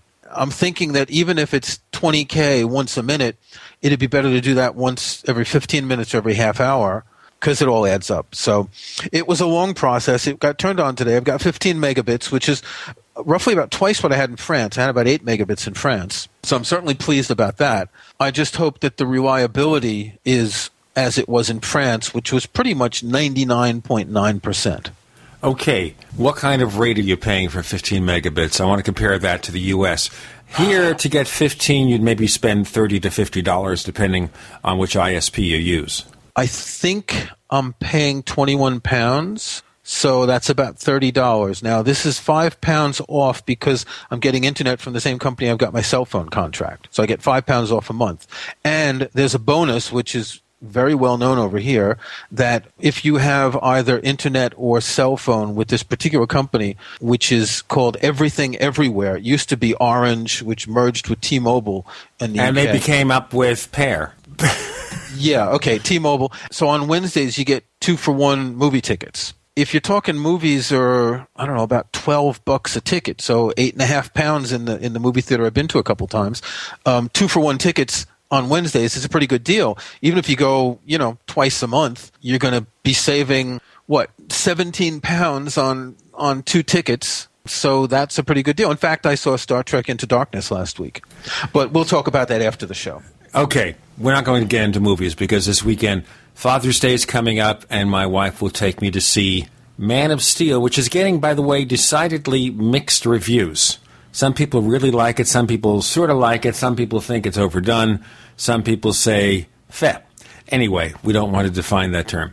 The WWDC, you had to consume lots of bandwidth to watch it, but what was your basic impression? It looked to me like it was so carefully scripted that the timing was very precise. It was an impressive show. Impressive by the way that they all wore the same shirt but in different colors, not tucked into their pants. This seems to be the new uniform. This is button-down shirts not tucked in is the new turtleneck shirt. Everything was well scripted, well organized. It was really good pacing. You could tell that they had thought this out not so much as individual modules, but as an overall show. In fact, once I got my internet on, I just checked on the Apple TV to see how it was working, and I clicked on that WWDC button and started watching the keynote. And one of the first things Tim Cook said is, "This is going to be a great show today." I don't remember in the past them calling it a show. And that's a pretty telling word, because it is, as you say, the timing, the scripting, it's a show. It's entertainment. It's not just product announcements. It's not just a guy doing a monkey dance or whatever. Well, we know they did everything as it was rehearsed. Certainly that offhand comment from Phil Schiller upon displaying the Mac Pro and getting applause, and he says, "Can't innovate anymore, my ass." Our network will let us say that, I think. There was a lot of snark there. There was a lot of snark about skeuomorphism, no virtual cows killed, we ran out of green felt, things like that. Well, they're following the pop culture because everybody's talking about it, so they had to respond. Well, I think that if this weren't a developer conference, they wouldn't have said those things, because they know that the developers in the audience were aware of what this meant. But if you're talking about this on a normal keynote in January, the general public isn't going to know what this means. Yes, this is something where they know the developers are aware of all these issues. So they drop them, and then people who aren't aware, just watching this thing on their Apple TV, on their home TV sets, or on their iPhone or on their Mac, it just runs past them. They don't pay attention. Yeah, but you could tell that, I think it's one of the most important WWDC keynotes we've seen in a while, because I think we haven't seen the big changes to OS X yet. My thought is, okay, they used this to give us a new name. They used this to show some of the features. Tabbed Finder, finally. I mean, seriously. But I have a feeling that the interface for OS X is going to change between now and release to look a lot more like iOS. As there's been a sort of merging in concepts between iOS and OS X, I can't see them with that much of a difference in the interfaces. You think they're going to make more alterations? Well, remember, it's just a developer preview 1. They're talking of a fall release, which I presume is probably going to be late September. Wasn't it late October last time? But that's it was July last year. Yes, that's right. Okay. But they can change the interface at any time. That's, they can be working on it and have the interface in-house and just not be presenting it. But I think that if they're really going to make the changes to iOS, which obviously are done, it's a done deal, and they don't make some of the same changes to OS X, that's going to make the two look a lot different. Well, maybe that's the intention. Maybe they feel with the Mac, keep a more traditional look. Because they would have made a big deal of it unless, as you say, it wasn't ready, and maybe there'll be another event of some sort that will allow them to introduce it. There's definitely going to be another event to present OS X, obviously. And it'll probably be an event in the fall when they present OS X. They give a ship date and a price, and they present new hardware. My guess is that the price is going to drop even more. What was it, $29 currently? It was $19.99. I think it'll just be free. I think can they do it for $9.99 or whatever? Sure, but it hardly seems worth it. When you go down to $9.99, heck, make it free. It sounds like you're just nickel and diming. Yeah, I think they could because they don't really need the money from it. It's not a big deal for them. But I can't see, when we saw the new music app in iOS 6, right, when they changed the music app a while ago and they made it look a little bit more when the new iTunes came out and they started the music app looks a lot more like the new iTunes store and all that. They've made radical changes in the music app as well as everything else, and I can't see them not carrying them over to macOS 10. Now, there are certainly some issues. You don't want to have exactly the same type of display on a mobile device, obviously, because it's used differently. And in fact, my main criticism that I would have of iOS is it looks to me like they haven't taken it outdoors yet. The really slim fonts, sometimes not very black. The way... If you look at the messages, and I'm just talking about the screenshots, I don't have a beta yet. If you look at messages, you have like a white on a blue background that's not very readable. The weather app has white text on a bluish background. Of course, the background on the weather app is going to change according to the time of day and the weather. But these aren't things that when you're out in the sun or in the daylight are going to be very easy to see on an iPhone. So it looks like they've been doing this in a basement, and they haven't been outside with testing it on phones very much. They have to get out more. Before we get out too long and too much more, yes, we have an action-packed episode of the Tech Night Owl Live this week. A little bit later, we'll be hearing from Brian Chaffin. He is, what shall we call him, the chief cook and bottle washer over at the Mac Observer. And we have Kirk McElhearn, the iTunes guy. More to come on the Tech Night Owl Live.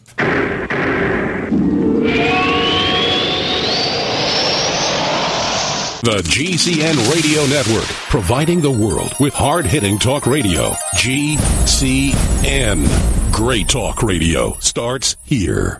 Attack of the Rockoids has been well received by critics and readers alike. It's a thrill-a-minute story you'll never forget.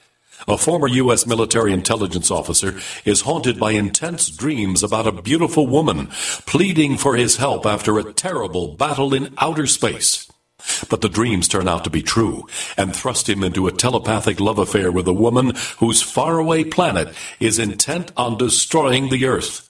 And now the gripping tale continues in The Coming of the Protectors. It's the second book of the Rockoids trilogy, a galaxy-spanning adventure that pits our hapless heroes against powerful, fanatical enemies that threaten the lives of freedom-loving beings everywhere. Attack of the Rockoids and The Coming of the Protectors. Classic science fiction at its best. Available now. For more details, visit rockoids.com. That's ROCKOIDS.com. To thank you for being a loyal listener, we have a limited time freebie offer for you. Claim your free heirloom tomato seeds, just pay shipping, right now at 123freeseeds.com. These aren't ordinary seeds. These are heirloom, non-genetically modified super seeds that are open pollinated and can be grown, harvested, and replanted endlessly. These survival seeds are actually more valuable than gold in a crisis. Go to 123freeseeds.com and you can get an airtight storage packet of 150 super seeds free while supplies last to say thank you for being a loyal listener. First come, first served. Just cover shipping. Go to 123freeseeds.com now to see if your free heirloom seeds are still available. That's 123freeseeds.com. Come to Burnsville, Minnesota to attend the Healthy Body 13 conference. 2 days only. Friday, June 21st at 6 p.m. for the opportunity meeting and Saturday, June 22nd at 9 a.m. for training by Tom Chenault. Learn about Dr. Joe Wallach, the man who took on the FDA 8 times and won on all counts. For details, call 651-695-7750. That's 651-695-7750. Or visit healthybody13.com. Healthybody13.com. Income at home with nutrition done right. Don't miss it. Hi, this is Ted Anderson. Have you ever wondered why banks, stockbrokers, investment advisors won't talk about gold IRAs? They've been available since 1986, yet the financial industry won't recognize the value of gold for your retirement. Gold has outperformed paper investments, yet no word about IRAs. If you would like to have gold for your retirement, call 800-686-2237. Don't get left behind by rising inflation and low returns. Call 800-686-2237. Secure your future and call 1-800-686-2237. Heart and Body Extract continues to receive positive testimonials from people who have experienced amazing results, like Reed. I just wanted to send you a quick but a very big thank you for Heart and Body Extract. I've been on the formula for nearly a month now, and the improvement in the circulation of my legs has been simply amazing. Reed was facing a tough choice. I was facing surgery due to the severity of the 100% blocked arteries in both my legs. And my decision, waiting for surgery, to say no and try Heart and Body Extract instead, has been thankfully the right decision. And the result? I can now walk up steps without noticeable pain. Order Heart and Body Extract at 866-295-5305, 866-295-5305, or hbextract.com. Heart and Body Extract for a long and healthy life. You never know what's going to happen next while listening to the Tech Night Owl, live with Gene Steinberg.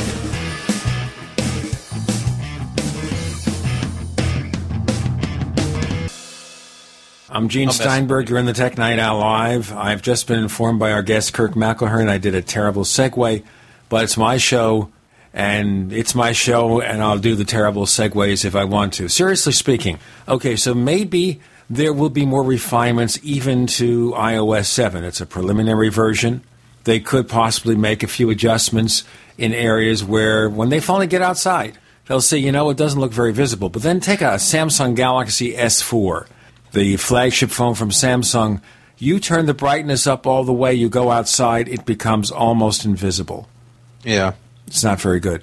Okay, let's look at features. Now, one of the things people were talking about before the introduction of iOS 7 was the fact that Apple is going to get into the streaming radio business with something called iRadio, but there isn't an iRadio, there's just an iTunes radio, which some people say is the Pandora killer. Explain more. Well, first let's talk about why isn't it called iRadio. I'm pretty sure there is something called iRadio and that there's a trademark issue about it.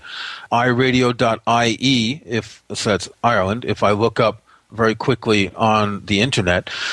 iTunes Radio, for me, makes a lot more sense because it is based on iTunes. It's based on iTunes Match. What I find interesting is that, so the basic format is that you can listen to these stations, and it's not clear, I don't have a beta yet, it's not clear how these stations work and how they're configured.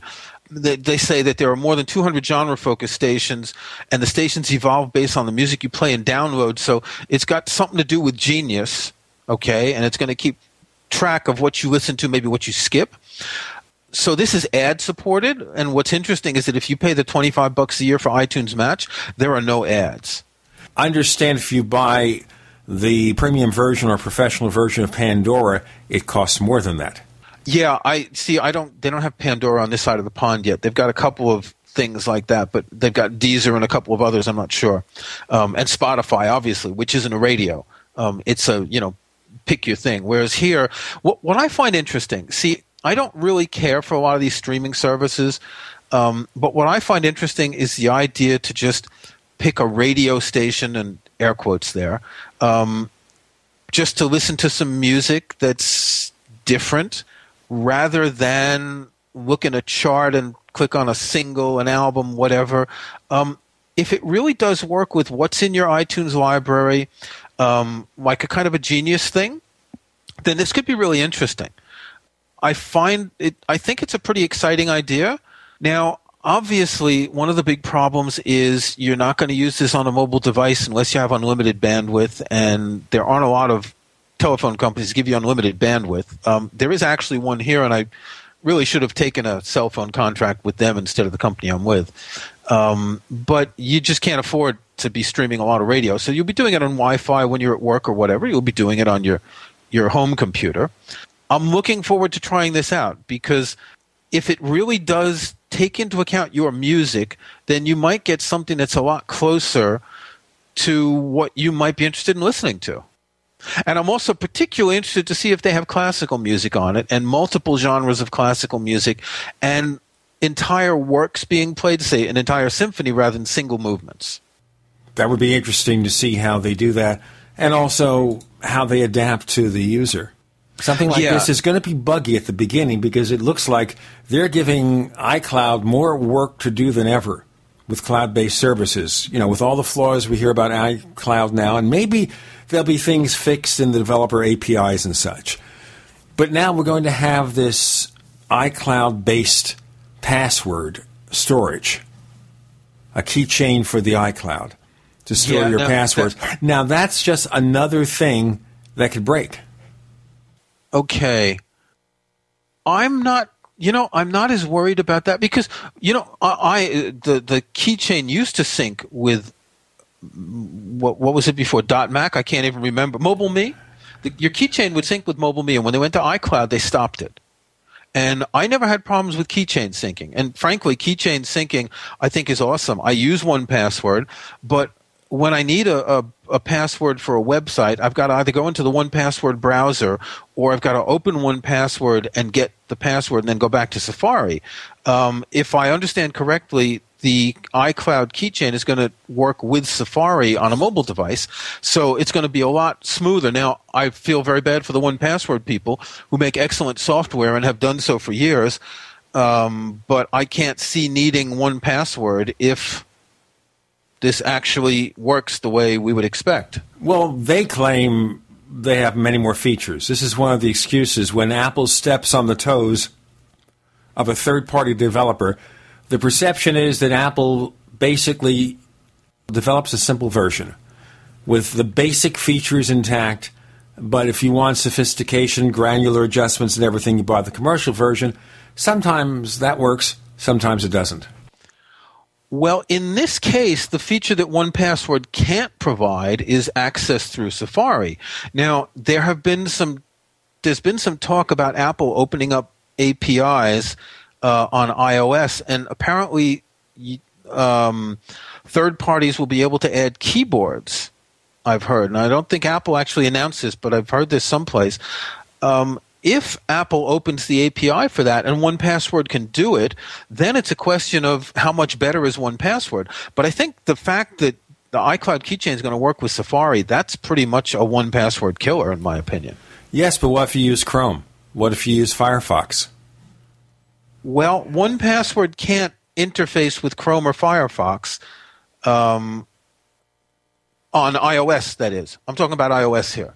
Okay, I'm thinking in terms of the Mac. Okay, if you use it on the Mac, yeah, okay. Will the iCloud thing, keychain thing, work with other browsers? Probably not. So that's a good point. So they still have a market for people who don't use Safari.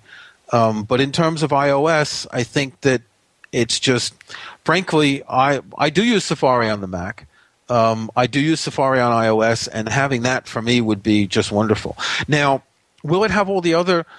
See, the other features I use in 1Password are the secure notes, or whatever they're called, because I keep things like bank account information.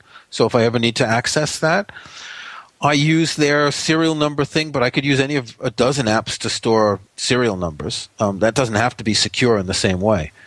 For me, it's passwords is the most important thing, but secure notes is the second most important thing. So since Apple's keychain does have secure notes, I'm going to assume that these secure notes will sync across iCloud the same way they did across MobileMe. But think of it this way. Regardless of what you do, the NSA will be watching you. Yeah, well, yeah. And now I'm talking to somebody over the pond here, you know. I'm talking to somebody, I'm in the U.S., he's in the UK. Aha. Yep. Well, they're a bit upset about that over here. Americans seem a little bit less upset. I don't know if we want to get into politics on the show, but I'm not entirely surprised. Well, I think here, when they passed the Patriot Act, they sold people a bill of goods saying we need this enhanced security, and the argument is that they have prevented serious terror attacks as a result of having these in place. I understand that, and I saw an interesting tweet today or yesterday. It was someone retweeted, so the person who tweeted, I don't know who it was. They said, you're telling us we need to accept all this to prevent terrorist attacks, but on the other hand, you're telling us we shouldn't do anything to prevent these gun massacres. And I think that's a very valid comparison. The fact that the same people are saying we need this intrusive, quote-unquote, security to prevent the occasional terrorist attack, and admittedly there haven't been many, whereas there's absolutely nothing that these people want to do to prevent people from getting access to guns. But we shouldn't really talk about politics, I don't think. I think any time you get into things like technology and what the government might know, what the government might be doing, and of course the Department of Justice is suing Apple over e-books. Yeah. And I'll just mention briefly, we're not going to get into it in the show. Maybe we will when we get Brian Chaffin and a special guest coming up shortly. We'll talk about it further. But they give a draft letter, the Department of Justice, of Steve Jobs that may be incriminating, and then Apple comes back and says, that's just a draft. It means nothing. Here is the real letter which exonerates him. So you wonder, so much surveillance. In that case, it's just a matter of using a subpoena to get the email records. Nothing strange about that for a court case. But here you see where having too much information is not good. Kirk McElhearn, where do we find more of your stuff? You can check my website, McElhearn.com, and you can find me on Macworld, where I write a lot of stuff, including the Ask the iTunes Guy column every other Friday. Kirk McElhearn, welcome back to the Internet. Thanks for joining us on the Tech Night Owl Live. Thanks. Talk to you soon.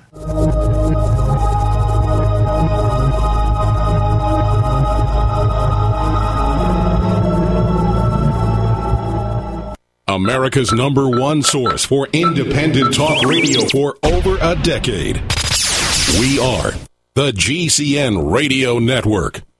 Hi, this is Ted Anderson. If you'd like to listen to GCN programs on the go, I have great news. GCN has created a Droid and iPhone application, and it's free. Just as easy as going to GCNlive.com, click on the banner, and download. Before you know it, you'll be listening to your favorite hard-hitting GCN shows, live or on demand, right on your Droid or iPhone, 24/7 and on the go. So download the Droid and iPhone app free by clicking on the banner at GCNlive.com. Thanks again for listening to GCNlive.com. Again, that's GCNlive.com. We the people grow cotton, weave fabric, engrave ink, embed strips and fibers to protect from counterfeit, then carting to a private bank, having it lent back at interest, forcing taxes to service debt. This capitalism, or was Jefferson correct when stating a central bank issuing the public currency is a greater menace to the liberties of the people than a standing army? Ted Anderson, I'm placing a free silver dollar in a book that explains our monetary system. Call for your copy, 800-686-2237. It's time to understand the system. Call 800-686-2237. That's 800-686-2237.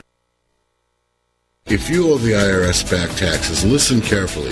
Sweeping changes to IRS policies will help more people than ever eliminate their tax debts once and for all. And now, thanks to Dan Pilla, you can get the tax help you need to end your tax nightmare. Hi, I'm Dan Pilla. I've helped thousands of people reduce or eliminate tax debts they couldn't pay. And after more than 30 years of experience dealing with the IRS, I can tell you there's no such thing as a hopeless tax case. With the IRS's new policies, it's easier than ever to put your tax debt behind you once and for all. Call now at 800-346-6829 to learn how I can help you. You know your IRS debt will not go away by itself, but you don't have to live in fear anymore. Call 800-346-6829. Learn how I can help you eliminate wage and bank levies, release tax liens, and negotiate a settlement with the IRS that will put your tax nightmare behind you forever. Call 800-34-NO-TAX or go to my website, taxhelponline.com. That's taxhelponline.com. Welcome back to Tech Night Owl Live, where you never know what's going to happen next. And now, it's Uncle Gene. Yeah, it's him.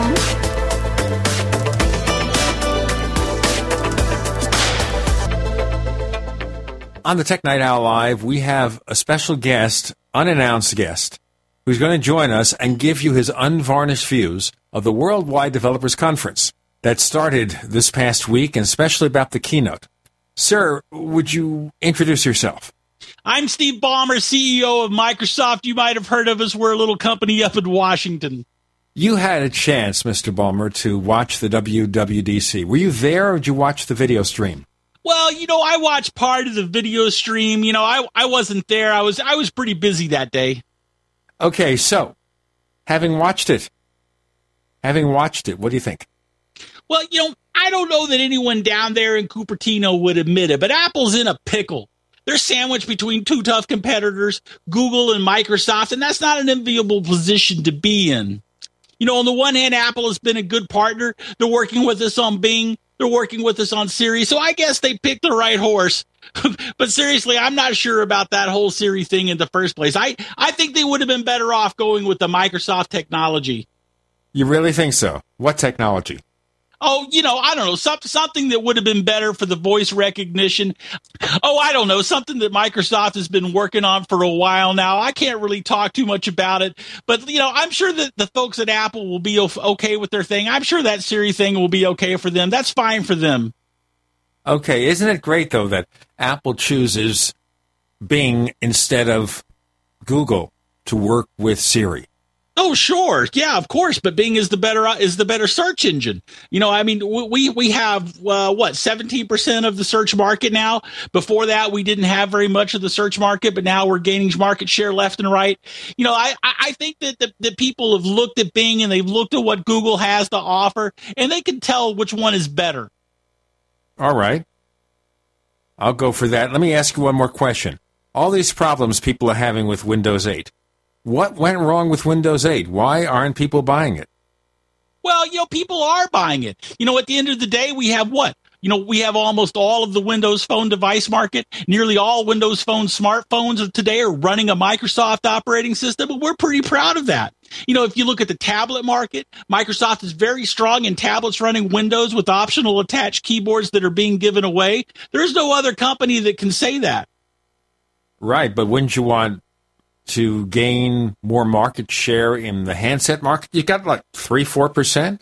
Nobody's buying a Windows Phone. Sure, but we have all the Windows Phone devices out there. They're all running Windows Phone. I mean, what else could they run? Well, that's beside the point. That's where we are. That's where we're positioned. And I think at the end of the day, that's a pretty good result. We're coming from behind. Sure, Apple's a fierce competitor. Google's a fierce competitor. But, I think that we're gaining momentum in that market. I understand that your copy machine is broken. You have to go fix it. So would you please do that? Because with all the new stuff that Apple came out with this week, you've got to keep that copying machine working overtime. I don't even know what to say to that. Okay, obviously that is not Steve Ballmer. No. Whose idea was this? I have no idea. I think it's John Martellero's idea from the Mac Observer. And he said that Brian Chaffin of the Mac Observer does a killer Steve Ballmer imitation. And ladies and gentlemen, on the Tech Night Owl Live this week, you may hear someone actually be killed because of their attempt to do an imitation. Yeah, we've proven John Martellaro to be a liar, I think. Actually, I think he got kind of the rhythm. Yeah, Steve Ballmer is interesting. Steve and Bill Gates actually sound a little bit alike. It's just a little bit. Bill Gates is a lot more Kermit the Frog, and Steve Ballmer is sort of like his jock brother. But he has a really interesting and fascinating cadence to his voice. He's got he's got an interesting little. I'm honestly fascinated by the way he talks. That's why I tried to do an impression of him, and I think I pulled it out one day during a staff meeting, and John Martellaro just thought it was funny, and I guess he's easily amused. So what happened? You don't want to admit the secret that you had a revolution over at the headquarters of the Mac Observer, where if you did that imitation again, they all threatened to quit. No, for some reason, they keep encouraging me to do it. Well, okay. That's the funny thing. Low attention span theater. That must be it. That's it. But seriously speaking, if we look at the WWDC. Sure. And I was Google. And I see, and they know already that Apple's going to use Bing with Siri. So Google is seeing their income stream from Apple declining rapidly. Yeah. Yeah, and I want to know what was behind the decision. Is this politics, i.e. competitive issues? Or is this an issue where Microsoft has offered Apple better hooks into their search engine than Google was willing to give them? Because there's so many different competitive issues going every which way, and at the end of the day, Google is the better search engine, at least to me. And so I find it kind of curious that Apple would do this with Siri, but the fact that they left Google as the default search engine on Safari kind of gives credence to me to the idea that this is an issue of Microsoft was willing to give Apple better access. Well, I think part of it also is the fact that Apple is looking at anything that could hurt Google. Yeah, maybe. I don't know if they're so much trying to hurt Google as simply trying to not rely on Google and unnecessarily assist the company that they think is treading on their IP. And of course, there's kind of a difference there. And of course, you now have chatter in the media looking at the features of iOS 7 and saying, what among these features treads on Android?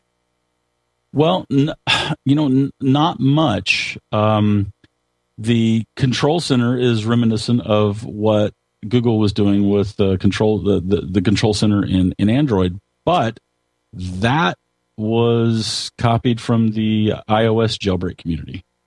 So that started with iPhones, but on jailbroken iPhones outside of Apple's control. So that's. I don't think that anything that Apple introduced is treading on any Google patent. That's for sure. We know that. There are clearly some ideas that Apple is borrowing from Android, absolutely and positively, and that is fine as long as they're not infringing on any IP. Clearly, the Notification Center continues to improve a lot. Google has been way out in front of Apple with its Notification Center. Probably still is, even with iOS 7, but Apple is closing that gap. It's not closed yet, but they're closing it. And that's a good thing. As a matter of fact, I saw some of the stuff in Notification Center that is becoming more Google Now-like. And as I've mentioned before, I think that Google Now is a killer app for Android. Well, one of the things you have to say about it, too, is with Notification Center, one of the problems I have with the Android version is it's very easy to just try to look at something real quickly and accidentally turn off your Wi-Fi and accidentally turn off your Bluetooth. Too easy to do that. And I think that's bad. That is bad. That's not good at all. And I see that as something that hurts. Do you mean Control Center or Notification Center? I'm talking about the Notification Center in Android. Okay. All right. I think that hurts it. I think that makes it more difficult to go ahead and make those changes convenient, because as long as you have the possibility of a mistake, then all you're doing is inconveniencing the customer. Whereas Apple, you got to swipe up and then you have the controls, and it's separate from notifications, so it's harder to do it and make a mistake. Now, I don't think it's a mistake if we occasionally do something wacky, like have someone do their impressions of somebody, but we're not making a mistake, by the way, when we have Brian Chaffin of the Mac Observer joining us. I'm Gene Steinberg. You're in the Tech Night Owl Live.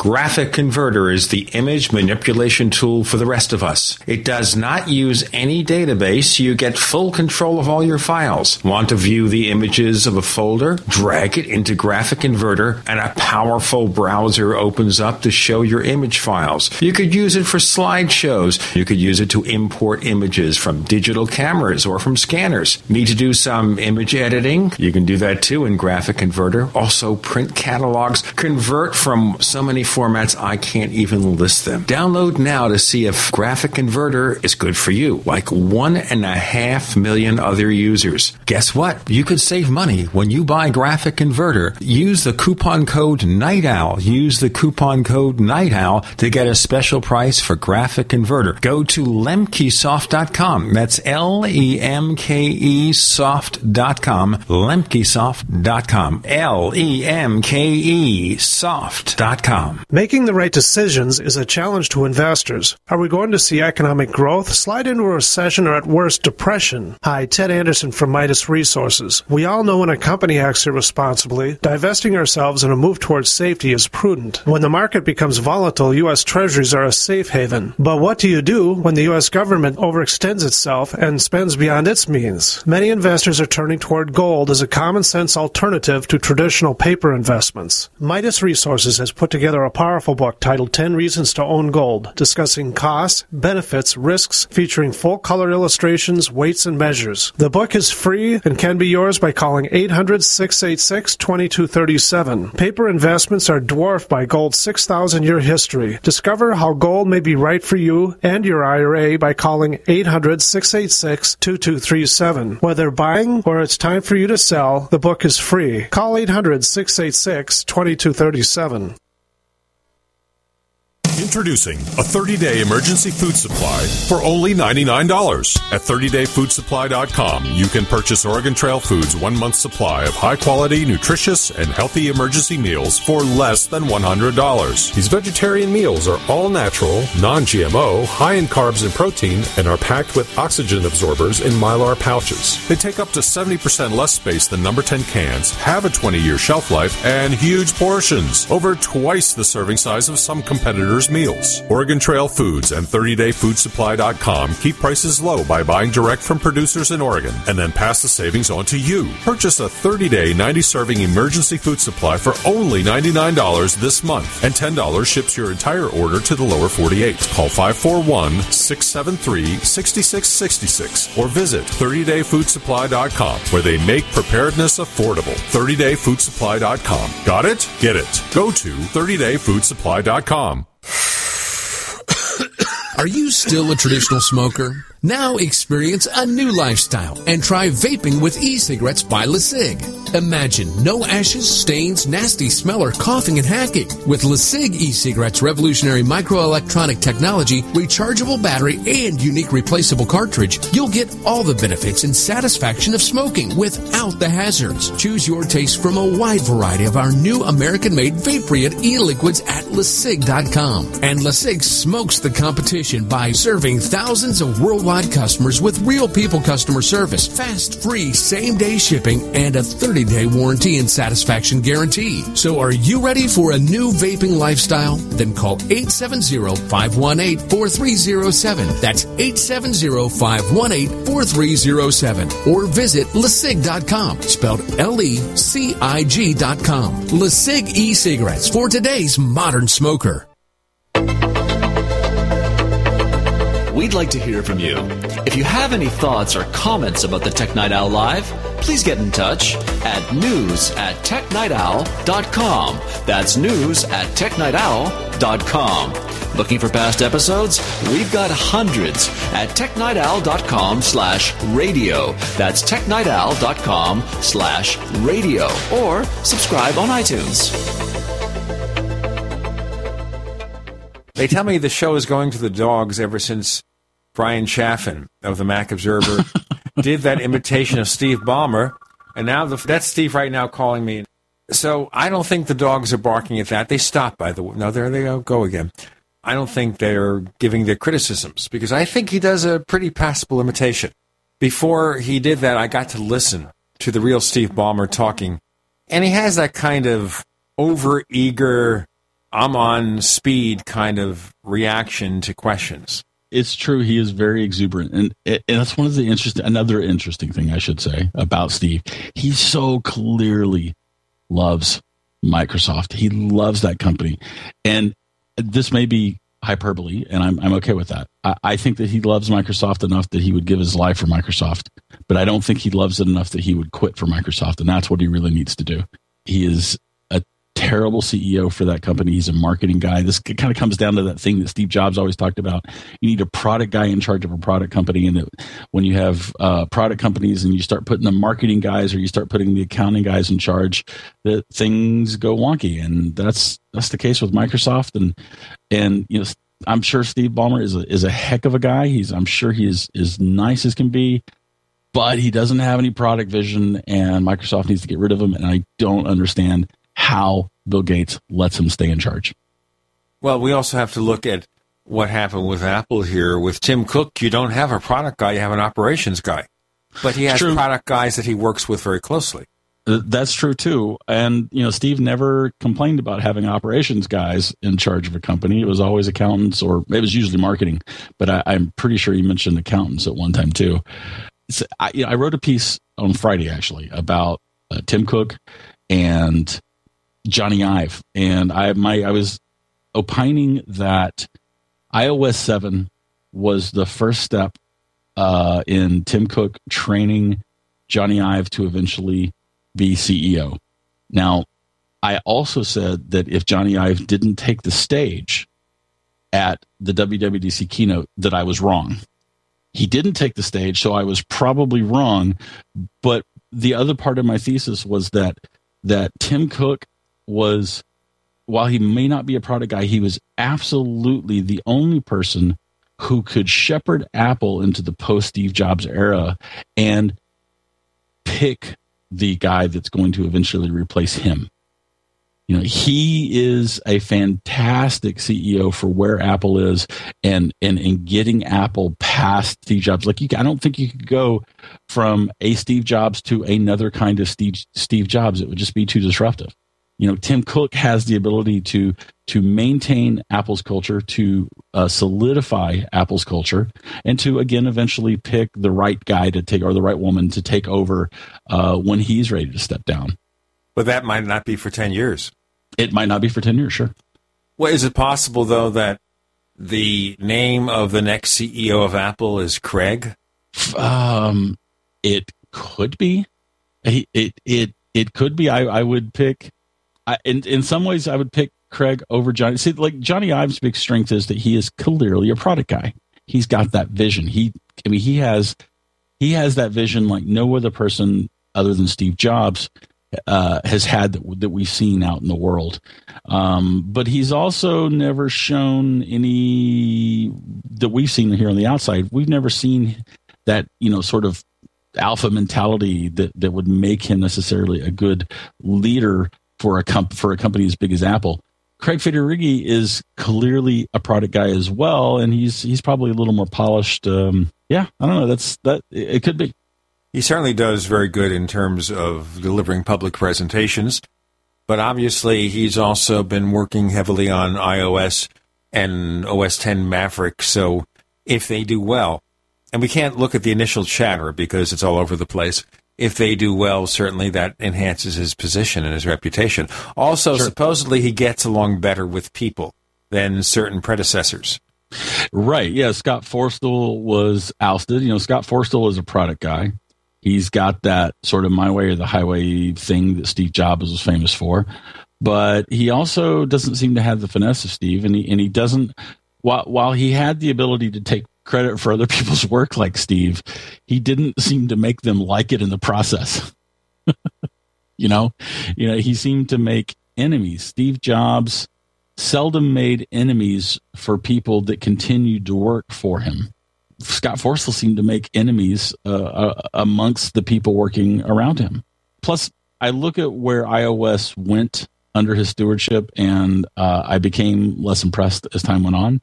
And I look at some of the iOSification of OS X, and I rightly or wrongly blame Scott Forstall for some of that. And to wit, when we saw Mavericks, there was a lot less iOSification. In particular, the one piece of iOSification, which was Finder tags, a way of abstracting the file system from the user. While that is a form of iOSification, it's something that actually enhances usability rather than limits usability. Finder tabs, of course, is something you find in third-party Finder replacements. That's true. That's true. And one of the things that was emphasized during the presentation at WWDC is how much easier it is to use Mavericks with multiple screens, to use the Finder, to clean up desktop clutter, at least in terms of Finder windows. Yeah, I was really excited about Mavericks. I was really excited. We saw a lot of things that are going to make that operating system that's going to make our Macs more productive, easier to use, more convenient, more useful to us. And that to me is a really exciting thing, especially when you look at what sandboxing has done and things like the launch pad and those things didn't enhance usability. They concentrated this time on stuff that actually makes the operating system more usable, more flexible. Yeah. So that seems like a good thing. We'll have to look at the potential. I was especially interested in the back-end changes, such as compressed RAM and doing all sorts of things to improve physical performance, to make batteries last longer, to make everything work faster. Yeah, absolutely. This was such a substance-filled WWDC keynote. All the changes with iOS 7, all the changes with OS 10. Of course, we had the Mac Pro, the new improved battery life, and the MacBook Airs. I mean, these are just exciting things. There's nothing, as I think Brian Marshall put it, the analyst Brian Marshall. There was nothing that was going to materially move the needle that was announced, but all the pieces were put in place for future products to move the needle. And that's exciting too. Well, in terms of Mavericks, I suspect, based on what we hear, it's a very preliminary version, this developer beta that was shown at the WWDC, and there might be a number of features that will be fleshed out, finalized, before we get to the final release, and I'm guessing September, October. But we'll have to see. We have Brian Chaffin of the Mac Observer joining us. I'm Gene Steinberg. You're in the Tech Night Owl Live.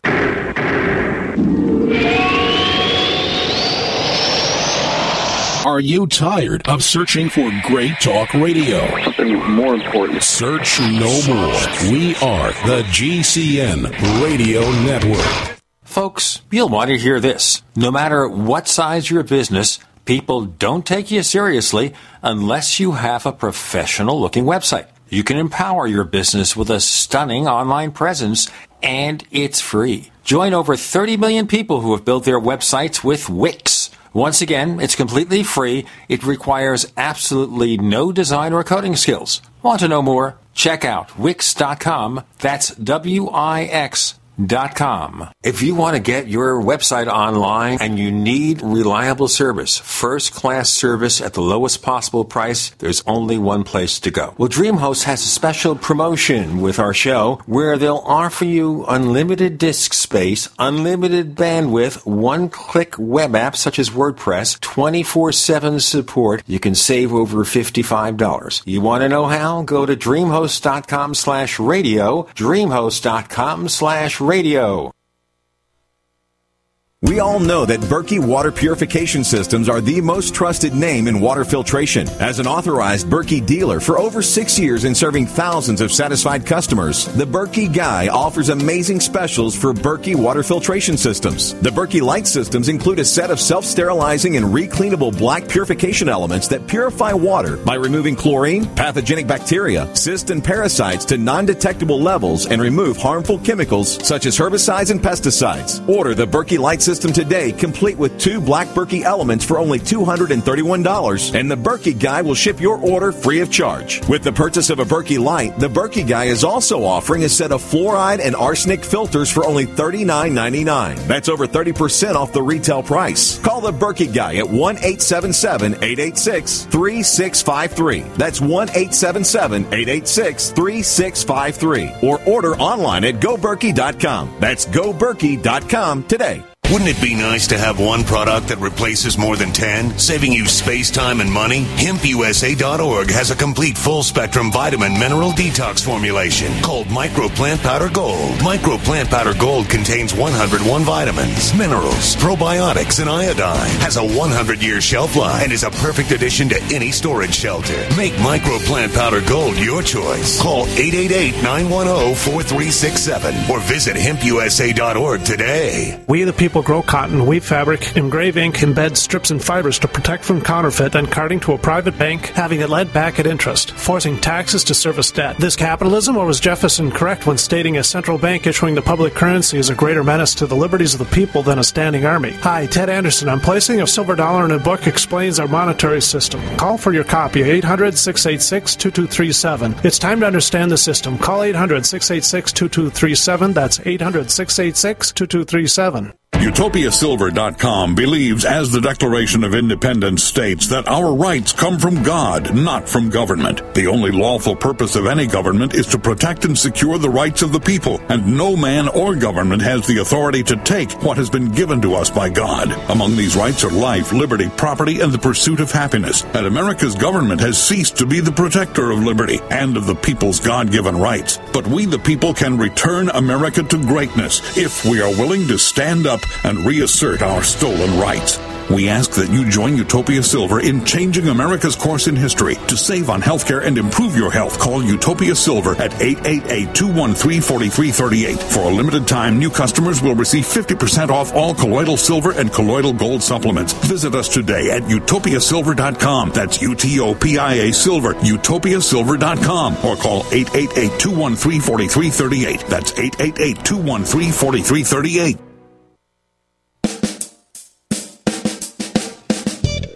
You're listening to the Tech Night Owl Live with Gene Steinberg. You never know what's going to happen next.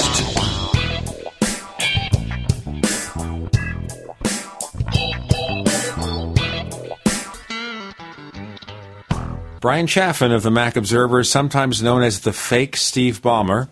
Hey, that's a good idea for you. Why don't you put up a column? The fake Steve Ballmer.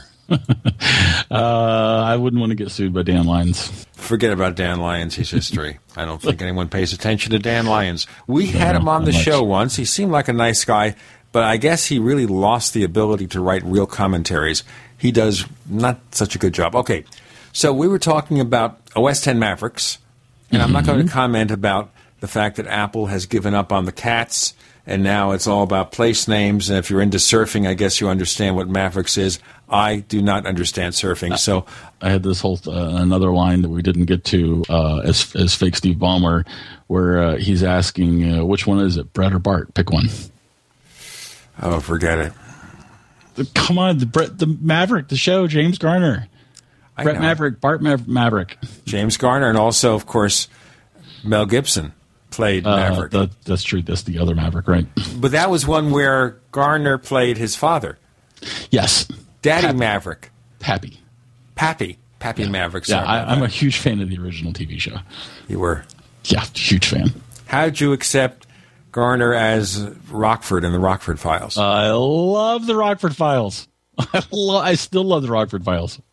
Absolutely. I own season 1 and 2 on DVD. True story. I understand there's a pill for that. There probably should be. There probably should be. It's funny. It's one of the few cop shows from the 70s that still holds up to a modern viewing. That's very interesting here. About watching old stuff, especially when it's very tied into a culture. Mm-hmm. Watching 1970s and 80s shows now. Yeah, it's hard. They really look awful. Most of them. Very few hold up. Very hard to watch Policewoman. It's very Kojak is painful. Murder, She Wrote, which I guess lasted to the 90s. I can't watch it. Yeah, fair enough. But yeah, the Rockford Files, especially the early seasons when he was more of a tough guy than the sort of more comedic figure that he became as the series progressed. And if you go back looking at the 70s, I know that we have the new movie that's premiering this week, Man of Steel, a grimmer, grittier version of Superman. But a lot of the reviewers are looking at Superman, the 1978 version with Christopher Reeve, as the best one of all. And anything they do now suffers in comparison. But I thought that movie had tons of flaws. Continuity flaws. I thought there was too much overacting, over-the-top stuff, too much comic book about it. As a child, I was tense about the notion that you could reverse time by spinning the rotation of the planet. That is scientifically offensive. I thought that was a cheap way out. It was an extraordinarily cheap way out. And as a very young child, 78, so what it was, I was 12, right? 78 when that came out. So I would have been 12 years old. I was offended by that. What bothered me is the continuity. Like, everyone calls his planet Krypton, which is what it's supposed to be, but Marlon Brando, who was reading off cue cards when he does his role, said Krypton. But no one said, Marlon, it's Krypton. Please pronounce it correctly. You're Jor-El. You can't pronounce the name of your planet. And then another continuity error where Lex Luthor knows that the planet Krypton blew up in 1947, but Jor-El is telling Kal-El, Superman, that he died or the planet was destroyed thousands of years ago. I didn't even catch that. And the other crazy thing is where he goes on this 10-year journey to find himself, where he's being trained. And what did he do for 10 years? Except we know that at the end of the 10 years, he's now Superman. He magically has the cape, and then he exits the Fortress of Solitude by flying. At least in Man of Steel, the guy is trying to find himself. He goes on this 12, 13-year journey to find himself, which is where it picks up. This is a spoiler alert, by the way. It's where it picks up after the Krypton scenes. Not the Krypton scenes, but the Krypton scenes. I also thought that having people like Ned Beatty, who is an Oscar-nominated actor, playing the dumb assistant for Gene Hackman's Lex Luthor, I thought that was insulting. Yeah, it's insulting to the actor. It's insulting to the part. And I think Lex Luthor can be portrayed in a far more subtle fashion. He wasn't as comic book-like when Kevin Spacey did the role. Right, but I love Gene Hackman. Gene Hackman is an actor's actor, but I have a total man crush on Kevin Spacey, and I pretty much love anything that he's done in any movie. So that does definitely make a tough comparison. But not only that, but don't forget that the 70s sucked. That phrase exists for a reason. I also thought Christopher Reeve, as good an actor as he was too straight and too over-the-top serious as Superman. As Clark Kent, he was a goofball. And if you look at the history, the canon of Superman, yes, he was mild-mannered, but he wasn't a complete goofball.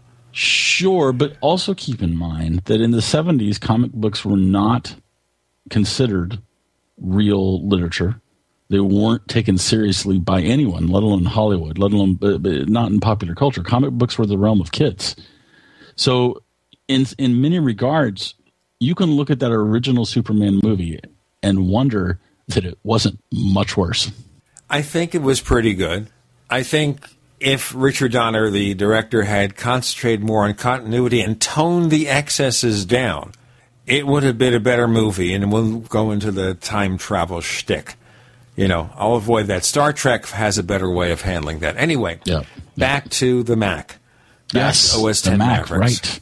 Right. Heard about this. So the thing I was hinting at before we did this tangential jump into other realities, and that is, do you feel that what we saw of OS 10 Mavericks was very preliminary and there's going to be a lot more changes, or what? Well, there's a limit to what they can do in 3 months. They did say it was going to ship later this year.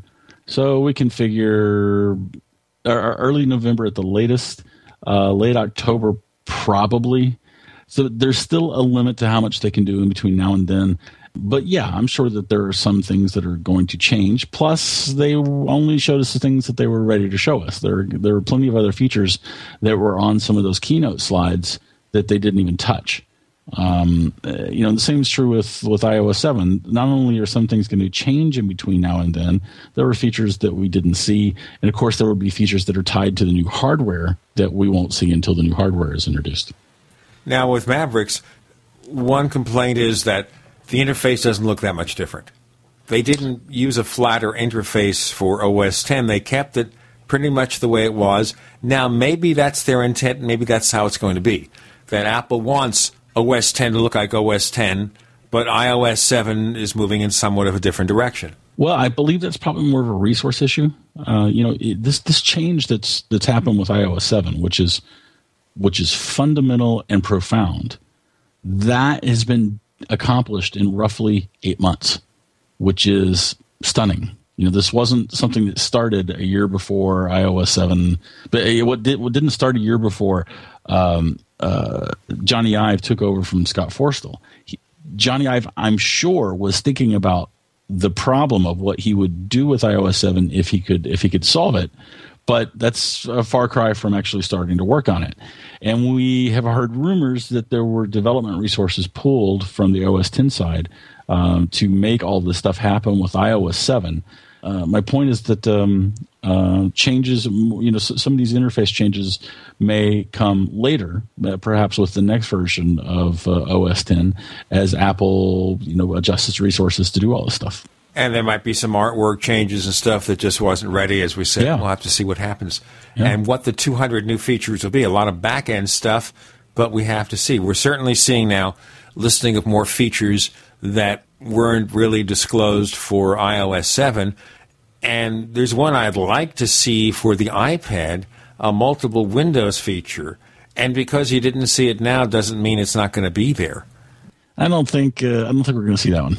I don't think we're going to see like two apps running at the same time on iOS 7. Not in iOS 7. Maybe 7.5, maybe 8, but not 7. We have Brian Chaffin of the Mac Observer. I'm Gene Steinberg. You're in the Tech Night Owl Live.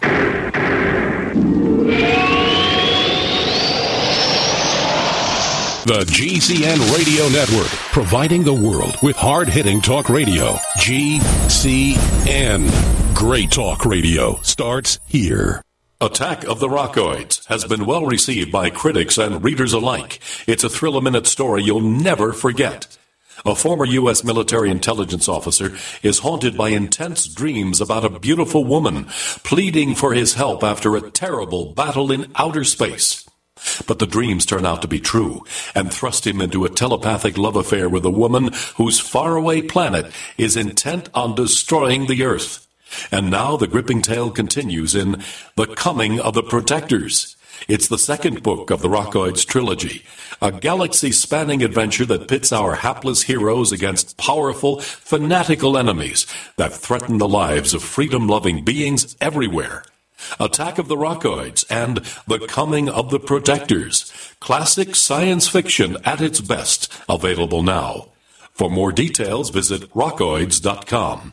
That's ROCKOIDS.com. It's hard to imagine when things are going reasonably well, just how quickly things can change. But what would it take? Economic collapse? Massive crop failure? Chemical or biological attack? So many situations could find you in the grocery looking to pick up food for your family only to find that the shelves are empty. There's nothing. Don't let that happen. Act today to make sure that if it ever comes to that, you and your family will be provided for. Visit freezedryguy.com to look at the wide variety of survival foods available. Freeze-dried foods from the Freeze Dry Guy store longer, rehydrate faster, are nutritionally superior to, and taste better than any other long-term storage food available. Visit freezedryguy.com or call toll-free 866-404-3663. freezedryguy.com. So, a natural disaster strikes, and out goes your power.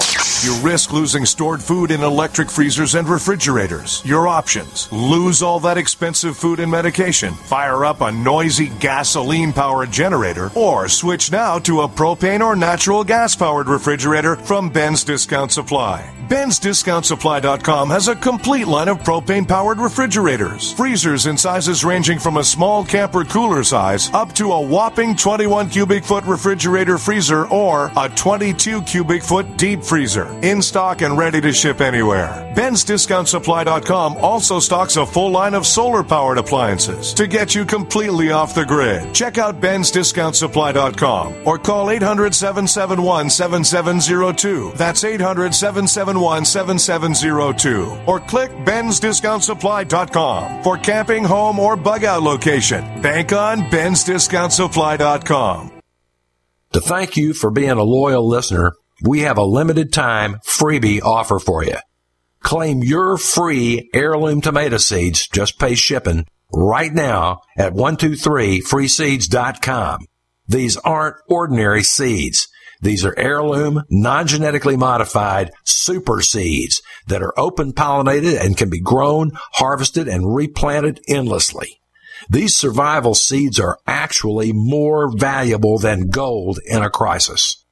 Go to 123freeseeds.com and you can get an airtight storage packet of 150 super seeds free while supplies last to say thank you for being a loyal listener. First come, first served. Just cover shipping. Go to 123freeseeds.com now to see if your free heirloom seeds are still available. That's 123freeseeds.com.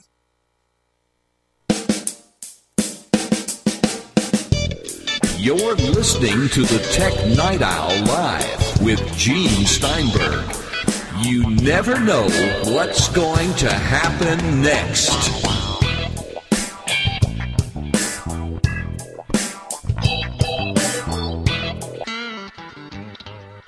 So it's been these last three segments, kind of an adventure. We started out meeting the fake Steve Ballmer, who sounded like he was bombed on something. I wish I knew what it was. I'll have a glass. We have Brian Chaffin of the Mac Observer showing us his great talent. We haven't figured out what that talent is, but I understand listeners will be telling me. Of course, people haven't figured out what my talent is. They're saying, what is he doing on radio? We talked about the movies. We talked about OS X Mavericks and also about iOS 7. Isn't it interesting that iOS never gets a public code name? That is true. Yeah, I guess that is interesting. On the flip side, you could say that it's interesting that Apple actually shipped OS X under its code names. We didn't know that was going to happen at first. I don't think Apple knew that was going to happen at first when the original beta was released as Cheetah? That was kind of like everyone knew it was called Cheetah because Apple openly referenced it as such with developers during the beta program. But when they actually shipped it with that name, it was like, this is new and interesting. As a matter of fact, do you remember people were kvetching about it? They were like, oh my God, this is, you can't name an operating system Cheetah. It's ridiculous. And we're seeing some of that same stuff with Mavericks now. Oh my God, this is terrible. This is ridiculous. No, it's not. It's just different. It's something that, it will be just as accepted as iPod became accepted. It will be just as accepted as iPad became accepted. And it will be just as accepted as the original cat names became to be. Right, and it's better they didn't have dogs. That's true. Although OS X Bichon. Okay. You don't mind that? I don't love it. Let's look quickly at the hardware before we let you go. All right. So we have the new Mac Pro, Uh-huh. And I have an article from Cube to Tube. Okay. All right. And we have some similarities with the Cube and the Tube, the Mac Pro, which is there's not much you can do to upgrade it. Right. Everything that you expand it with is external. How are developers taking that? How are content creators taking that? Well, I jokingly refer to it as the anti-TARDIS, referring to, of course, the Doctor Who TARDIS. And we're not going to speculate on who the 12th Doctor is going to be, by the way. Okay, that's probably a safe bet. It will not be Helen Mirren. I thought we weren't going to speculate.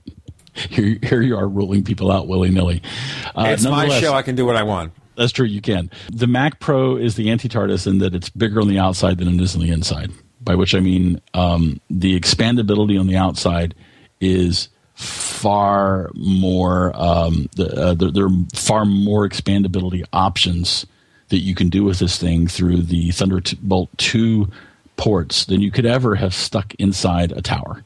And that's a good thing. It is a good thing that this thing is cooled by one fan and is going to be quiet. That delights me to no end. The vast majority of even Apple's Mac Pro customers don't use many, if any, of the internal expansion options that are available to them. They get it for the horsepower. Usually it's going to be on the storage side. You're going to put more hard drives in. Maybe you're going to put a different CD burner. But very few of us use the PCI cards. There are people that do, especially at the workstation level, especially the people that are doing very high-end and specific video work, people that are doing some scientific stuff. There are people who need additional interfaces that they can't that you need a card to add. But that's a niche within the niche of Mac Pro customers. And this device meets the vast majority, the needs of the vast majority. And those niche customers can still do things like PCI breakout boxes. And you, of course, can have all the Thunderbolt 2 RAIDs and external hard drives that you could possibly want. And, of course, the video cards that come with this thing, these two AMD FirePro cards, I mean, those things are monsters. So I think that this is a great product for the Mac Pro audience. It's not perfect for everyone, but it is a huge improvement for most of us. And for the rest of us, it will still work quite well. I have to think also, when it comes to this particular product, that the expansion chassis is going to be a big part of what you can do with it. What will developers come up with? Will somebody come up with a base for it where you can just take the tube and stick it into a base? Yeah, I bet. Apple could do that, Apple could do that. Apple probably won't. That's not the kind of thing they tend to do. But yeah, there will be no doubt companion devices that match the form factor of the new Mac Pro, especially on the breakout box side, the expansion chassis side, that sort of thing. And for those users that need that sort of thing, I think there will be plenty of options. That would be very interesting to see how the Mac Pro ends up once it comes out. When do you think? October, November? Yeah, that same time frame, late October, early November. It could conceivably be in that September time frame, but I honestly expect to see it in October. So we're talking here about maybe an Apple special event where the final feature set and release date for Mavericks is announced, plus the final shipping date for the Mac Pro. Right. All right. And we could even get that introduction in October for a November shipping date. That's quite conceivable, too. But your feeling here, as far as you're concerned, that with this particular product, Apple is taking the right direction about expansion. Yeah, I do. I really do. And this is a guy, I buy all my music on CDs and I rip it. Unless I can get it on Bandcamp or I can buy an Apple Apple lossless download. So I still use my optical drive. I like having a CD drive, and I'm okay with it going away. I understand the inevitability of that. So yes, I do. I think it's good. It's gorgeous. It's gorgeous. It's cool. It's quiet. It has one fan, man. It's one fan. That's so exciting. The being so quiet is wonderful for a workstation class device. I remember having a Power Mac G5 long time ago. And I had the model with the liquid cooling and 4,000 fans. Mm-hmm. And if it was really doing its stuff, those fans would power up. And it was noisy. And it was heavy. And it was awkward to carry. Of course, at least you had everything inside. Here, I think the best way an expansion chassis works is as a base for the Mac Pro. This way you can carry it as a single unit. Yeah, well, kind of. Keep in mind that the intake vent is down at the bottom. Well, I assume in that case that any kind of expansion chassis would have an open air there, like the port on a speaker system. Sure. An open area in the center for the ventilation, and then stick all the stuff to the sides. Sure. Like a square box with rounded corners. Sure, it could certainly be. But no internal CD drive. Yeah, but who was expecting that? Apple's been trying to kill the CD drive for years now. Oh, we know that. I was thinking in terms, again, of content creators who might find that to be something that is a negative. But we'll have to see. We'll have to see what happens. I mean, a lot of people got upset because of Final Cut Pro 10. Yeah. And now maybe they're warming to it because Apple addressed some of the concerns in the updates. Right. Brian Chaffin, tell our listeners where they can find more of the stuff you do, but not what this fake Steve Ballmer does. I am the co-founder and co-publisher of the Mac Observer. You can find me there on a daily basis. That's macobserver.com. My personal blog is at geektales.com, and I'm on Twitter as TM O'Brien. That's Brian with a Y. You can find us on Twitter, where we are known as Tech Night Owl. Also, you can go to our site, technightowl.com. That's technightowl.com, where you find the portal for everything we do. But it doesn't take you to another dimension. That's going to be in the next version once they have Mac OS 36 out in a few hundred years. You can also check out our other show about UFOs and things that go bump in the night. And this weekend we'll be talking about monsters, real monsters and more at Paracast.com. That's Paracast.com. Here on the Tech Night Owl Live, Brian Chaffin, thanks for joining us on the show. Thanks for having me.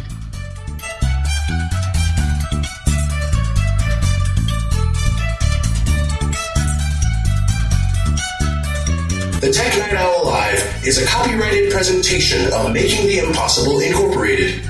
We'll be back next week. Same bat time, same bat channel.